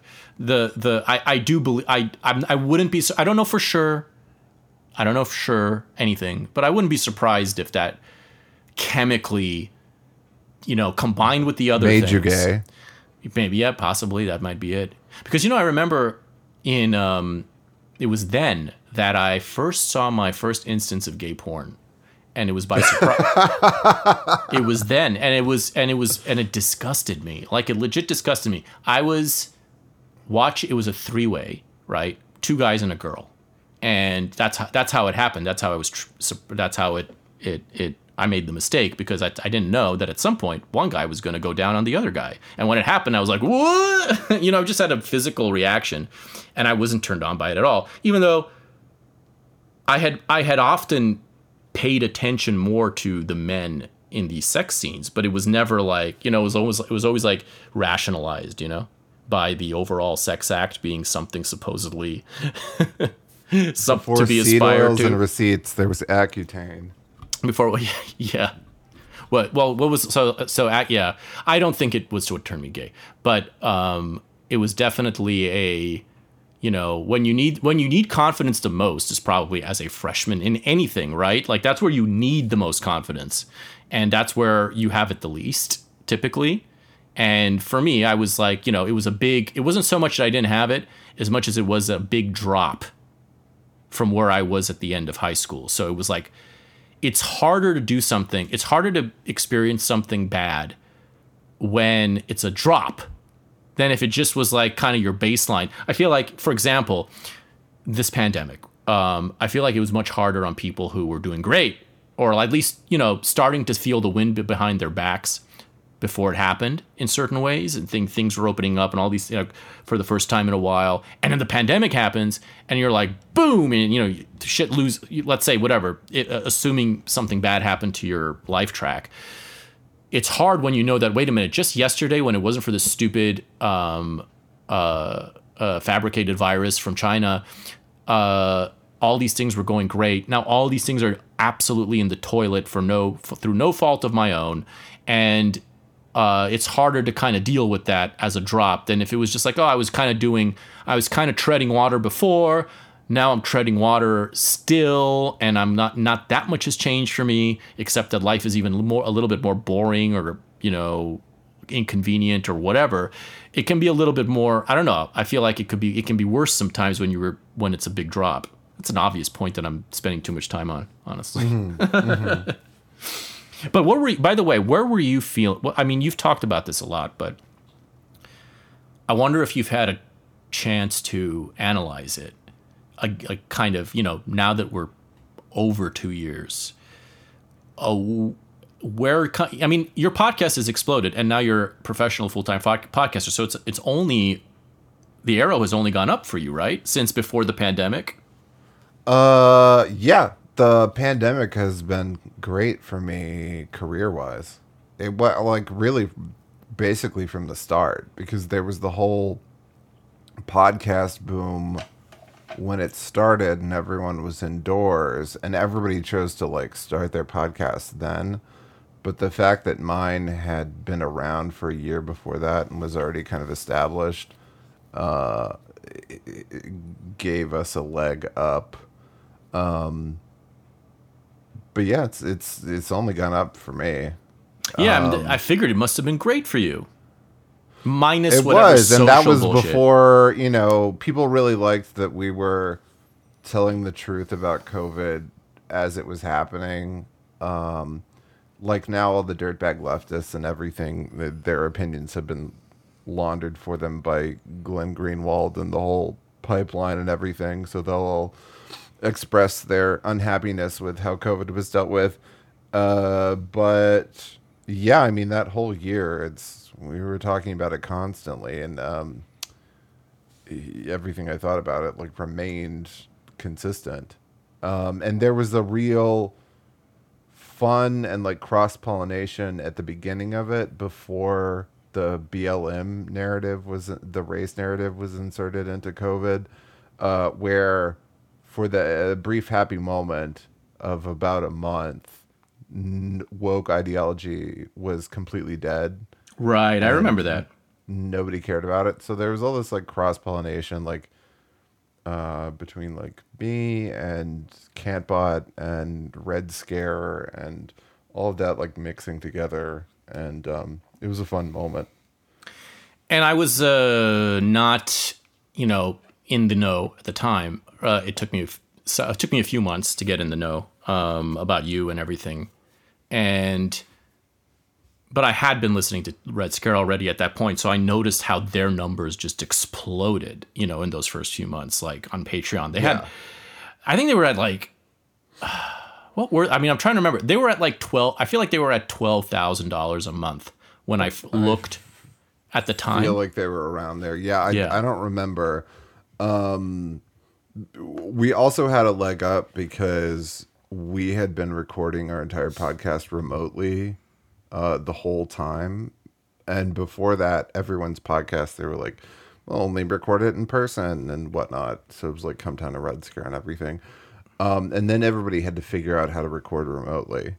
Yeah, so you were ahead of the game with the remote thing, which is funny how that's become totally the normal way of doing it now. And it's basically like it's only Joe Rogan and Bret Easton Ellis. I guess also Mark Maron if you care about him. I mean, if you live in New York, you can. Yeah. Well, same with LA. Yeah. Yeah. You know. Although Rogan forces people to go to Austin for his thing, which is grimly amusing, I guess. Who does he even have on these days? I mean, I don't really. It's the same cast of characters, but I tell you this: if he had, once in a while,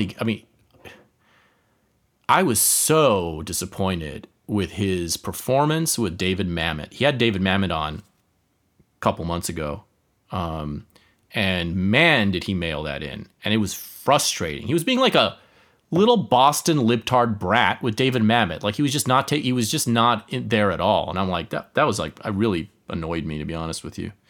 So I don't even know that Rogan's usefulness comes and goes. There's this place, he has this very specific place in the culture where when things are especially insane and everyone's afraid to talk about something, he finds a way where he can talk about it in a way that is palatable to most people, and like that kind of centrist had it up to here straight man, but you can trust him because he's ultimately he's a center lib. And if he finds this to be too much, and if he's had it up to here, then well, that means things are truly off the rails. Like he has that role that I'd never want to take away or diminish because it's a really important role. And we've seen him become this like lightning rod for podcast hate as like standing for basically the entire world of independent podcasting, even though he's making $100 million at it, but still so we've seen him be attacked by all the wrong people for all the right reasons.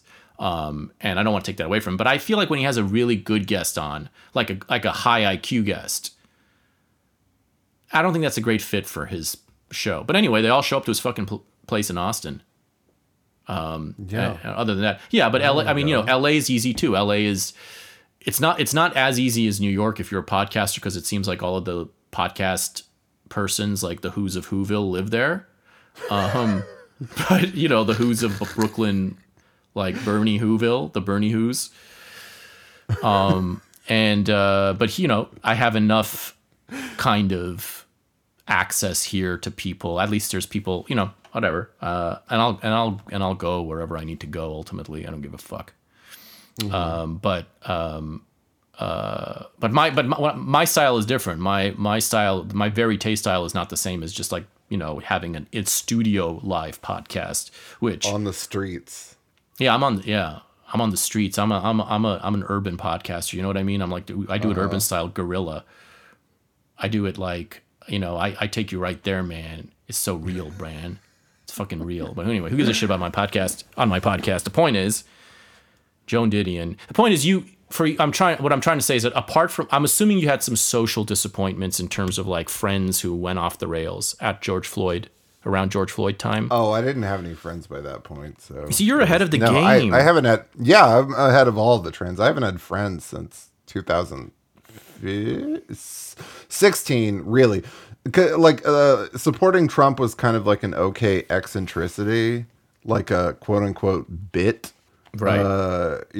Before he actually won. But when he won, that was when they made it official that.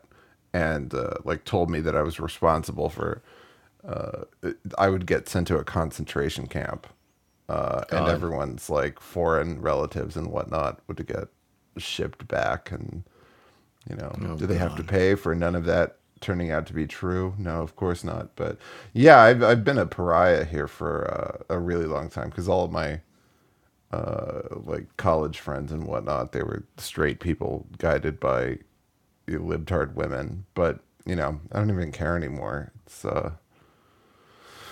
Well, I mean, you're used to it. You were ahead of the game by it's been so long. not having any friends. I can't even imagine like I answering to like an IRL gay scene or whatnot.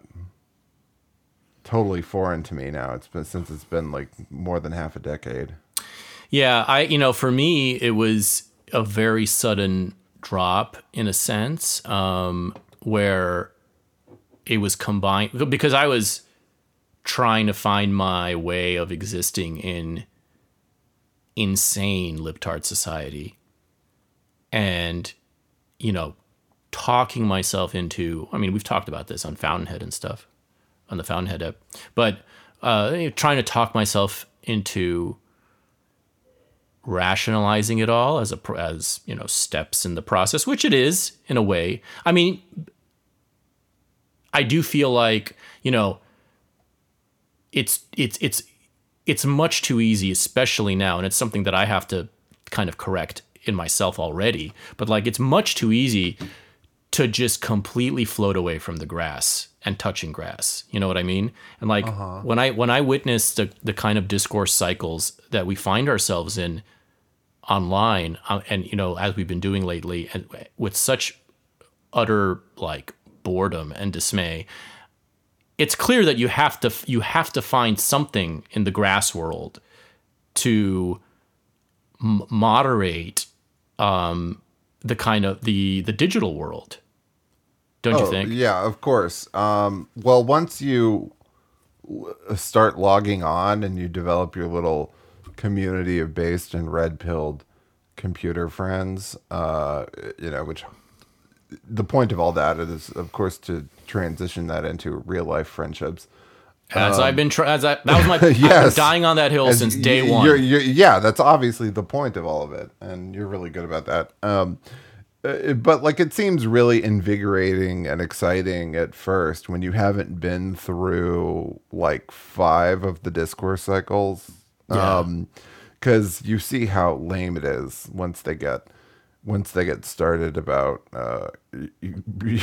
one of the things. Well, let's not even bring it up. I mean, it's just, once they get, there's several of the things, and at this point, maybe Didion was turning me off so much today because I feel that kind of nihilism right now, right? Because I'm so just sick of it all. I mean, it's there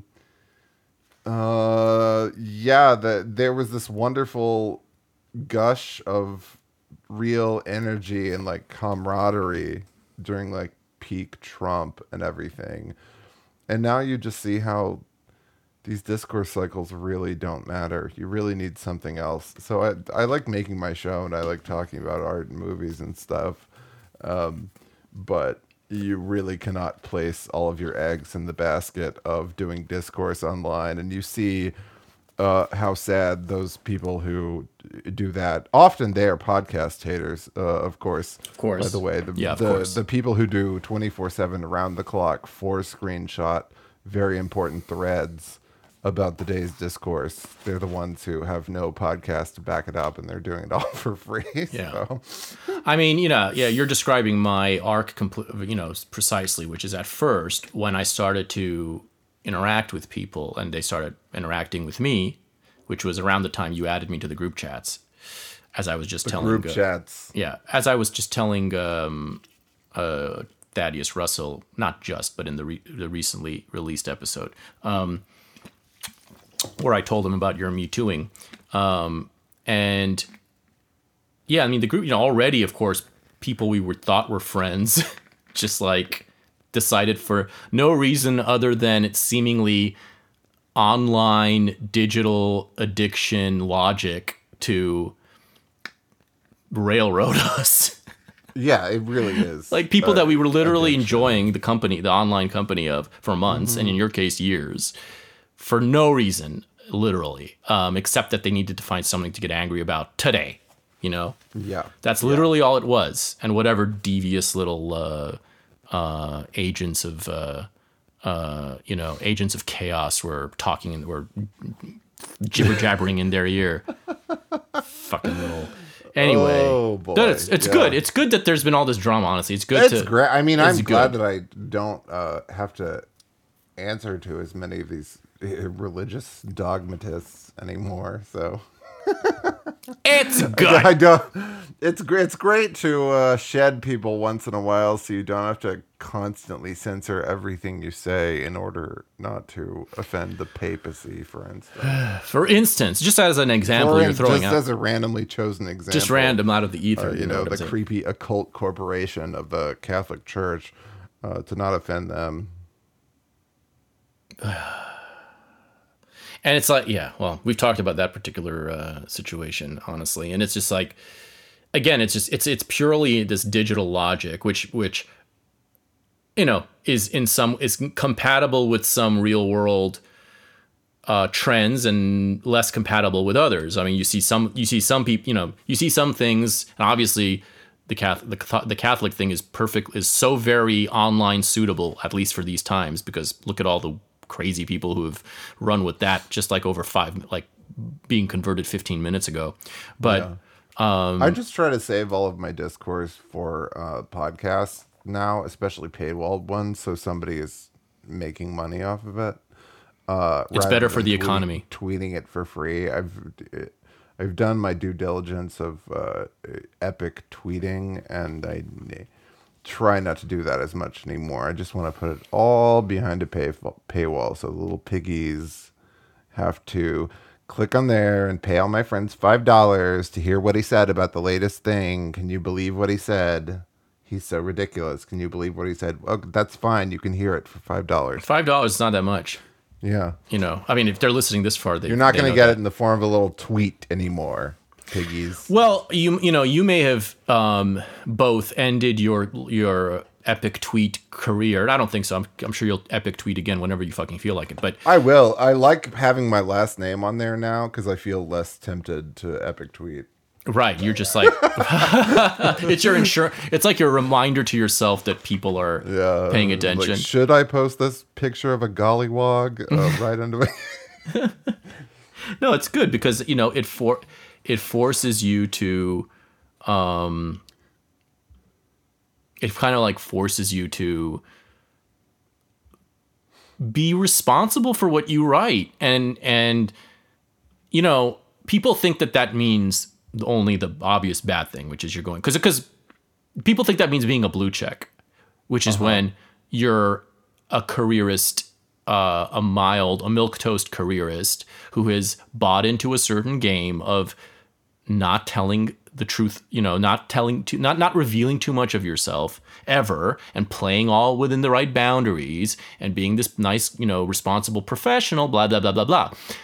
But if you've chosen a different path, and your path is more of the truth teller path, or more of the zany performer path, or being like really funny path and not being responsibly funny, then you're still, it could force you to maybe just be better at what you do and not like not waste time on bullshit, basically is what I'm trying to say. Like, it's a way of reminding you not to waste time with, put the better version of whatever thought is running through your head. Don't necessarily nix it, but just, make it worthwhile because your name is on it.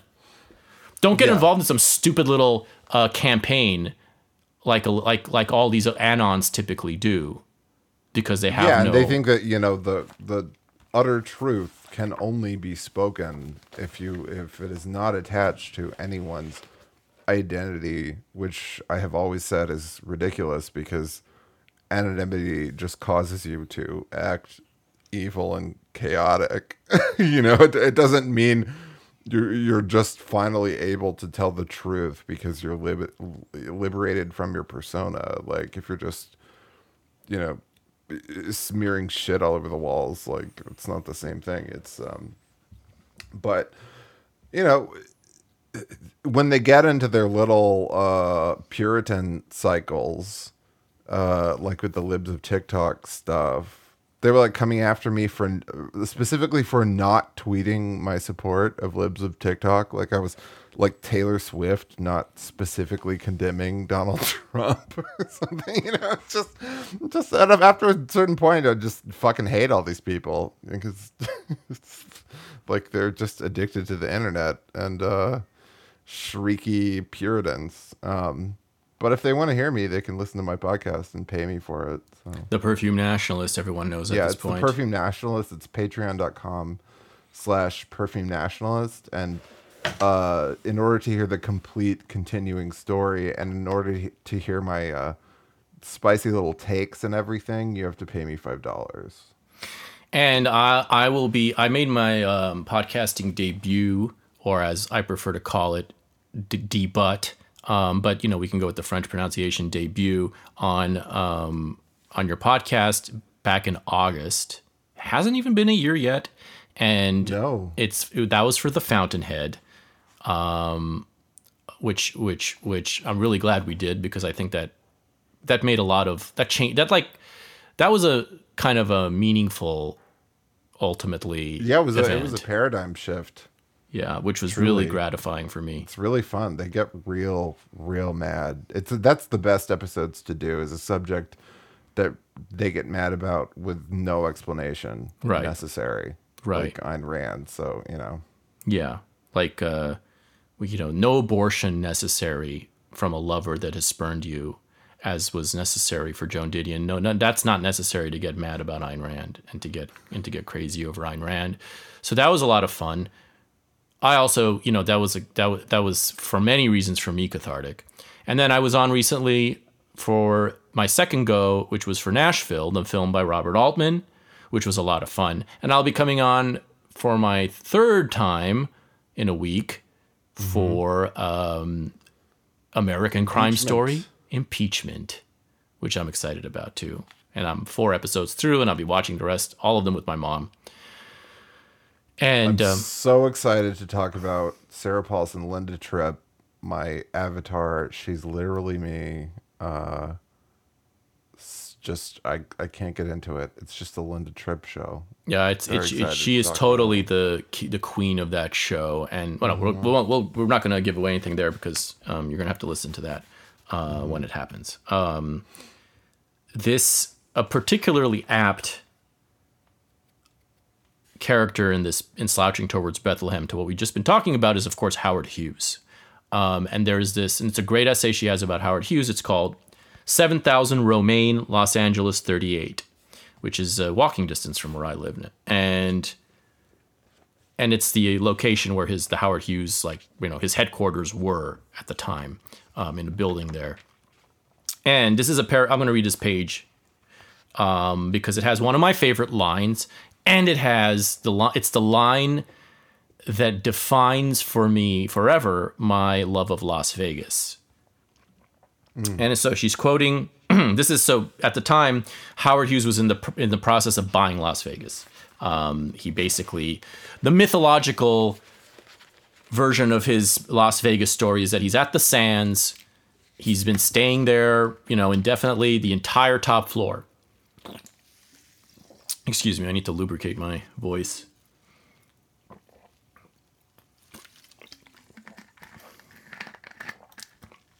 He's staying at the Sands, and apparently they try to kick him out eventually because some high rollers are coming into town. So he decides to buy the hotel. And then, so they can't kick him out. So he stays up in there in that top floor. And then at some point, he gets annoyed with the lights coming from the hotel opposite him. So he decides to buy that hotel, and he ends up buying all of Las Vegas, making that his new domain. And so here's a page about, and so everyone's gossiping about why, what's he up to in Las Vegas? Can't be the story we all heard that he just wanted to keep on staying there. Can't be that. And so this is a piece basically about the mythological nature of Howard Hughes. And so he goes, so she's quoting an acquaintance of him. So by July of 1967, Howard Hughes is the largest single landholder in Clark County, Nevada. Within a few months, basically. He became the largest landholder. Howard likes Las Vegas, an acquaintance of Hughes's once explained, because he likes to be able to find a restaurant open in case he wants a sandwich. End quote. That is a line that forever is all I need to ever say to anybody who asks me why I like Las Vegas, because it captures I love everything. that line too. My favorite line of all time. So I'll read the rest though, because this is I think appropriate to what we've been talking about. Why do we like those stories so? She's talking about the story, kind of like the stories related to Howard Hughes. Why do we like those stories so? Why do we tell them over and over? Why have we made a folk hero of a man who is the antithesis of all our official heroes, a haunted millionaire out of the West, trailing a legend of desperation and power and white sneakers? But then we have always done that. Our favorite people and our favorite stories become so, not by any inherent virtue, but because they illustrate something deep in the grain, something unadmitted. Shoeless Joe Jackson, Warren Gamaliel Harding, The Titanic, How the Mighty Are Fallen, Charles Lindbergh, Scott and Zelda Fitzgerald, Marilyn Monroe, The Beautiful and the Damned, and Howard Hughes. That we have made a hero of Howard Hughes tells us something interesting about ourselves, something only dimly remembered, tells us that the secret point of money and power in America is neither the things that money can buy, nor power for power's sake. Americans are uneasy with their possessions, guilty about power, all of which is difficult for Europeans to perceive because they are themselves so truly materialistic, so versed in the uses of power. But absolute personal freedom, mobility, privacy. It is the instinct which drove America to the Pacific all through the 19th century, the desire to be able to find a restaurant open in case you want a sandwich, to be a free agent, live by one's own rules. Which we don't have anymore. You can't get a sandwich. You can't just get a fucking sandwich anywhere. That's been my Everything fucking... has to close at 8 because of the pandemic that doesn't exist anymore. As I fucking... My moral cause now for how long? Like, I will never stop screaming about this. That sandwiches are no longer available past 12 o'clock in big cities. Yep. Why?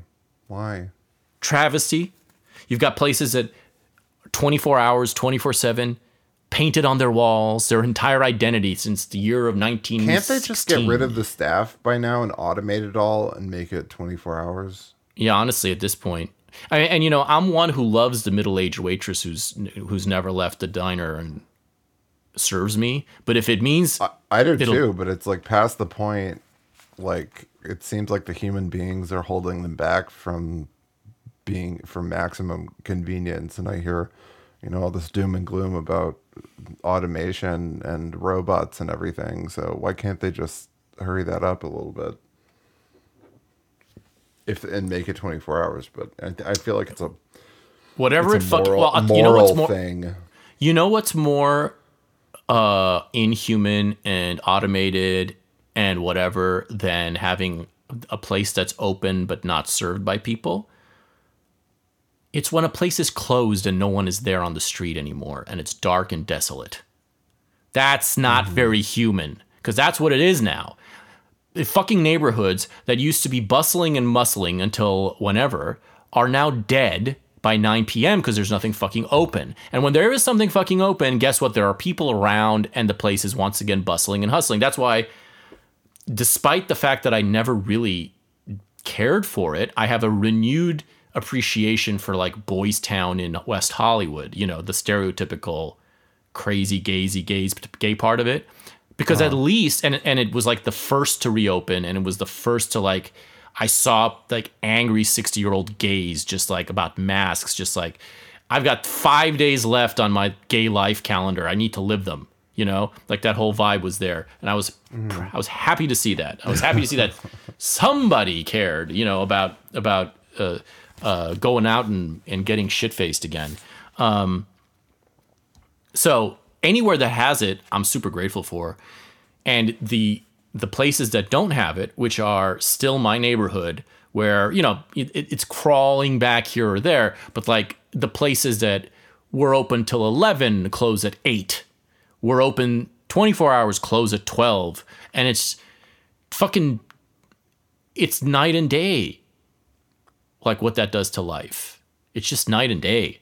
And the fact that the place at like Bob's Big Boy, which sells merchandise talking about 24/7 all over it, is closed at midnight now. And when I went in there at 10:45 one recently, they were out of salad. They were out of lettuce. Did they not have any lettuce in the establishment? No, they did have lettuce. They just didn't want to chop it because it was too late. It was 10:45. I was outraged. I wanted to, Fed post. Not even just the 24-hour food stuff, but the fact that like half price books, they all close at 8 or 7 now instead of 9 p.m. Like from 8 to 9 is where it was always convenient for me to go to stores. My favorite bookstore that I've been posting pictures of me spending hundreds of dollars for used books at, also in Franklin Village, that used to be open till 11. Now closes until recently it was like literally closed on Mondays and Tuesdays and stuff. Now it's open, I think, every day until 7, and then on Fridays and Saturdays till 8.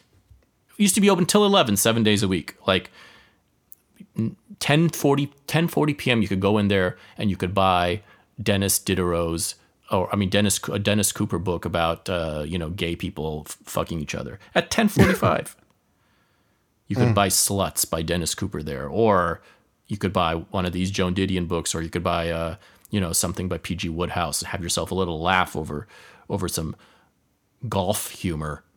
No more than a dream remembered, a civilization gone with the wind. Gone with the fucking wind. We can bring it back if we just. I feel like if we continue waging war, maybe we can bring it back to life. We can't give up. We can't do the Joan Didion thing and just put on our veil of our black veil, lower our veil over our faces, and mope on the corner over there. Like, no, I still find plenty of sensory pleasures everywhere to enjoy, such as the spaghetti that I'm going to eat. Do you want to resume this in the sequel after Yes. I've read the White Album?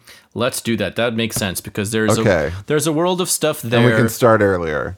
Yeah, we'll start earlier. And there's a big one, and you can say everything that needs to be said about Joan.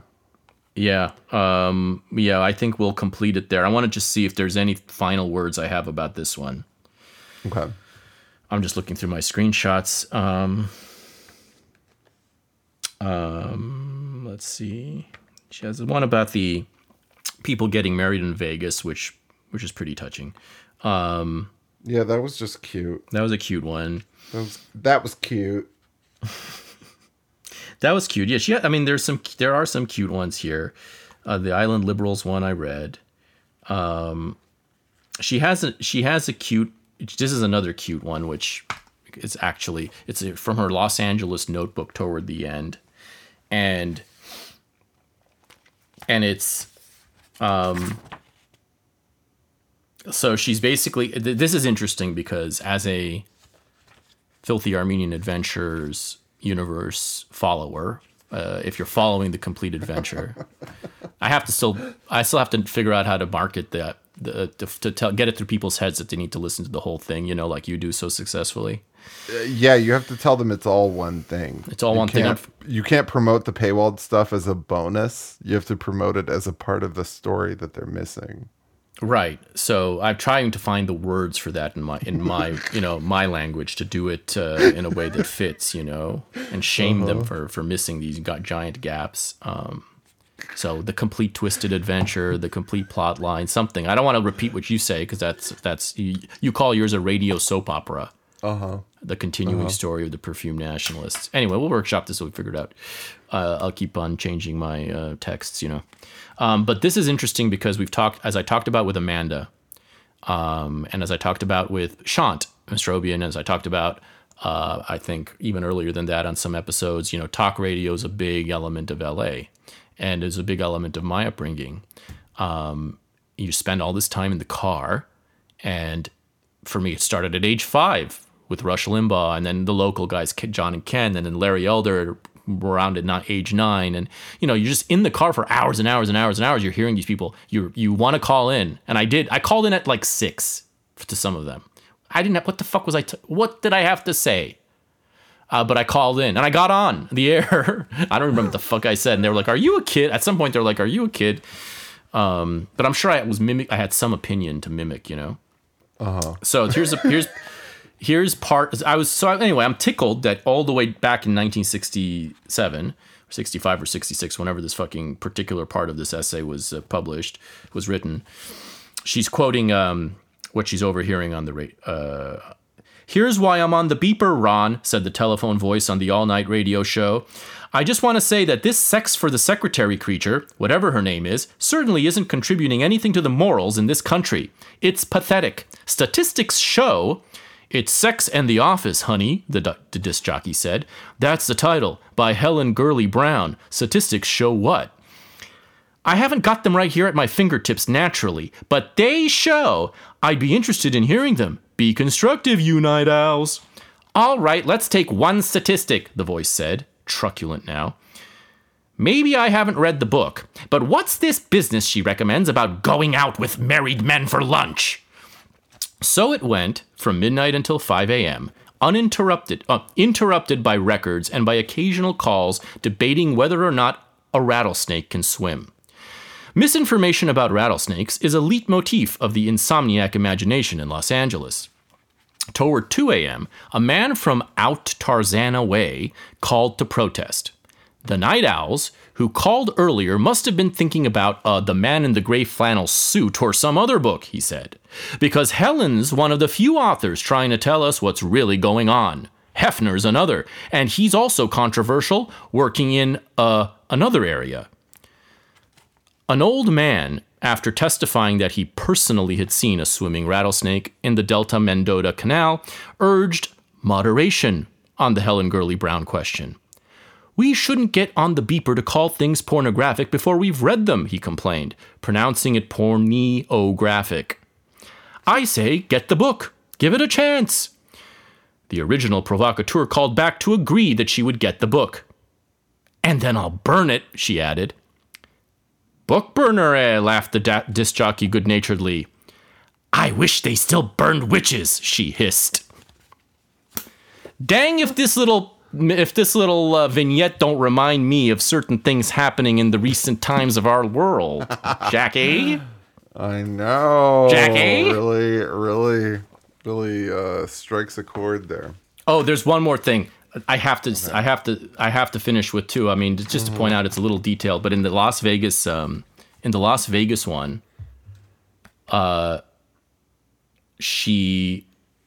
there's two more things. I'm sorry. The Las Vegas one, she notices the poppers in the bathroom attendant's pocket. Like they have poppers of it. She literally calls them. What did she mean by that? The nurse was just doing the poppers, or no. It wasn't a nurse. I think it was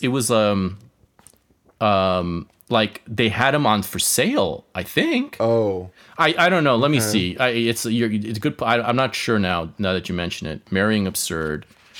Let's see what the wording is. But I was like shocked when I saw it.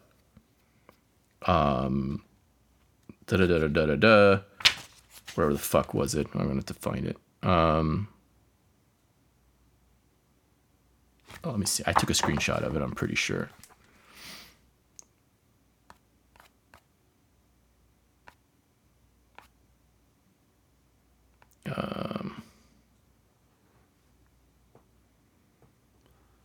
Whatever. I don't want to waste time looking for the exact words, but it was in here. It was, I think, on page 80. Oh, here we go.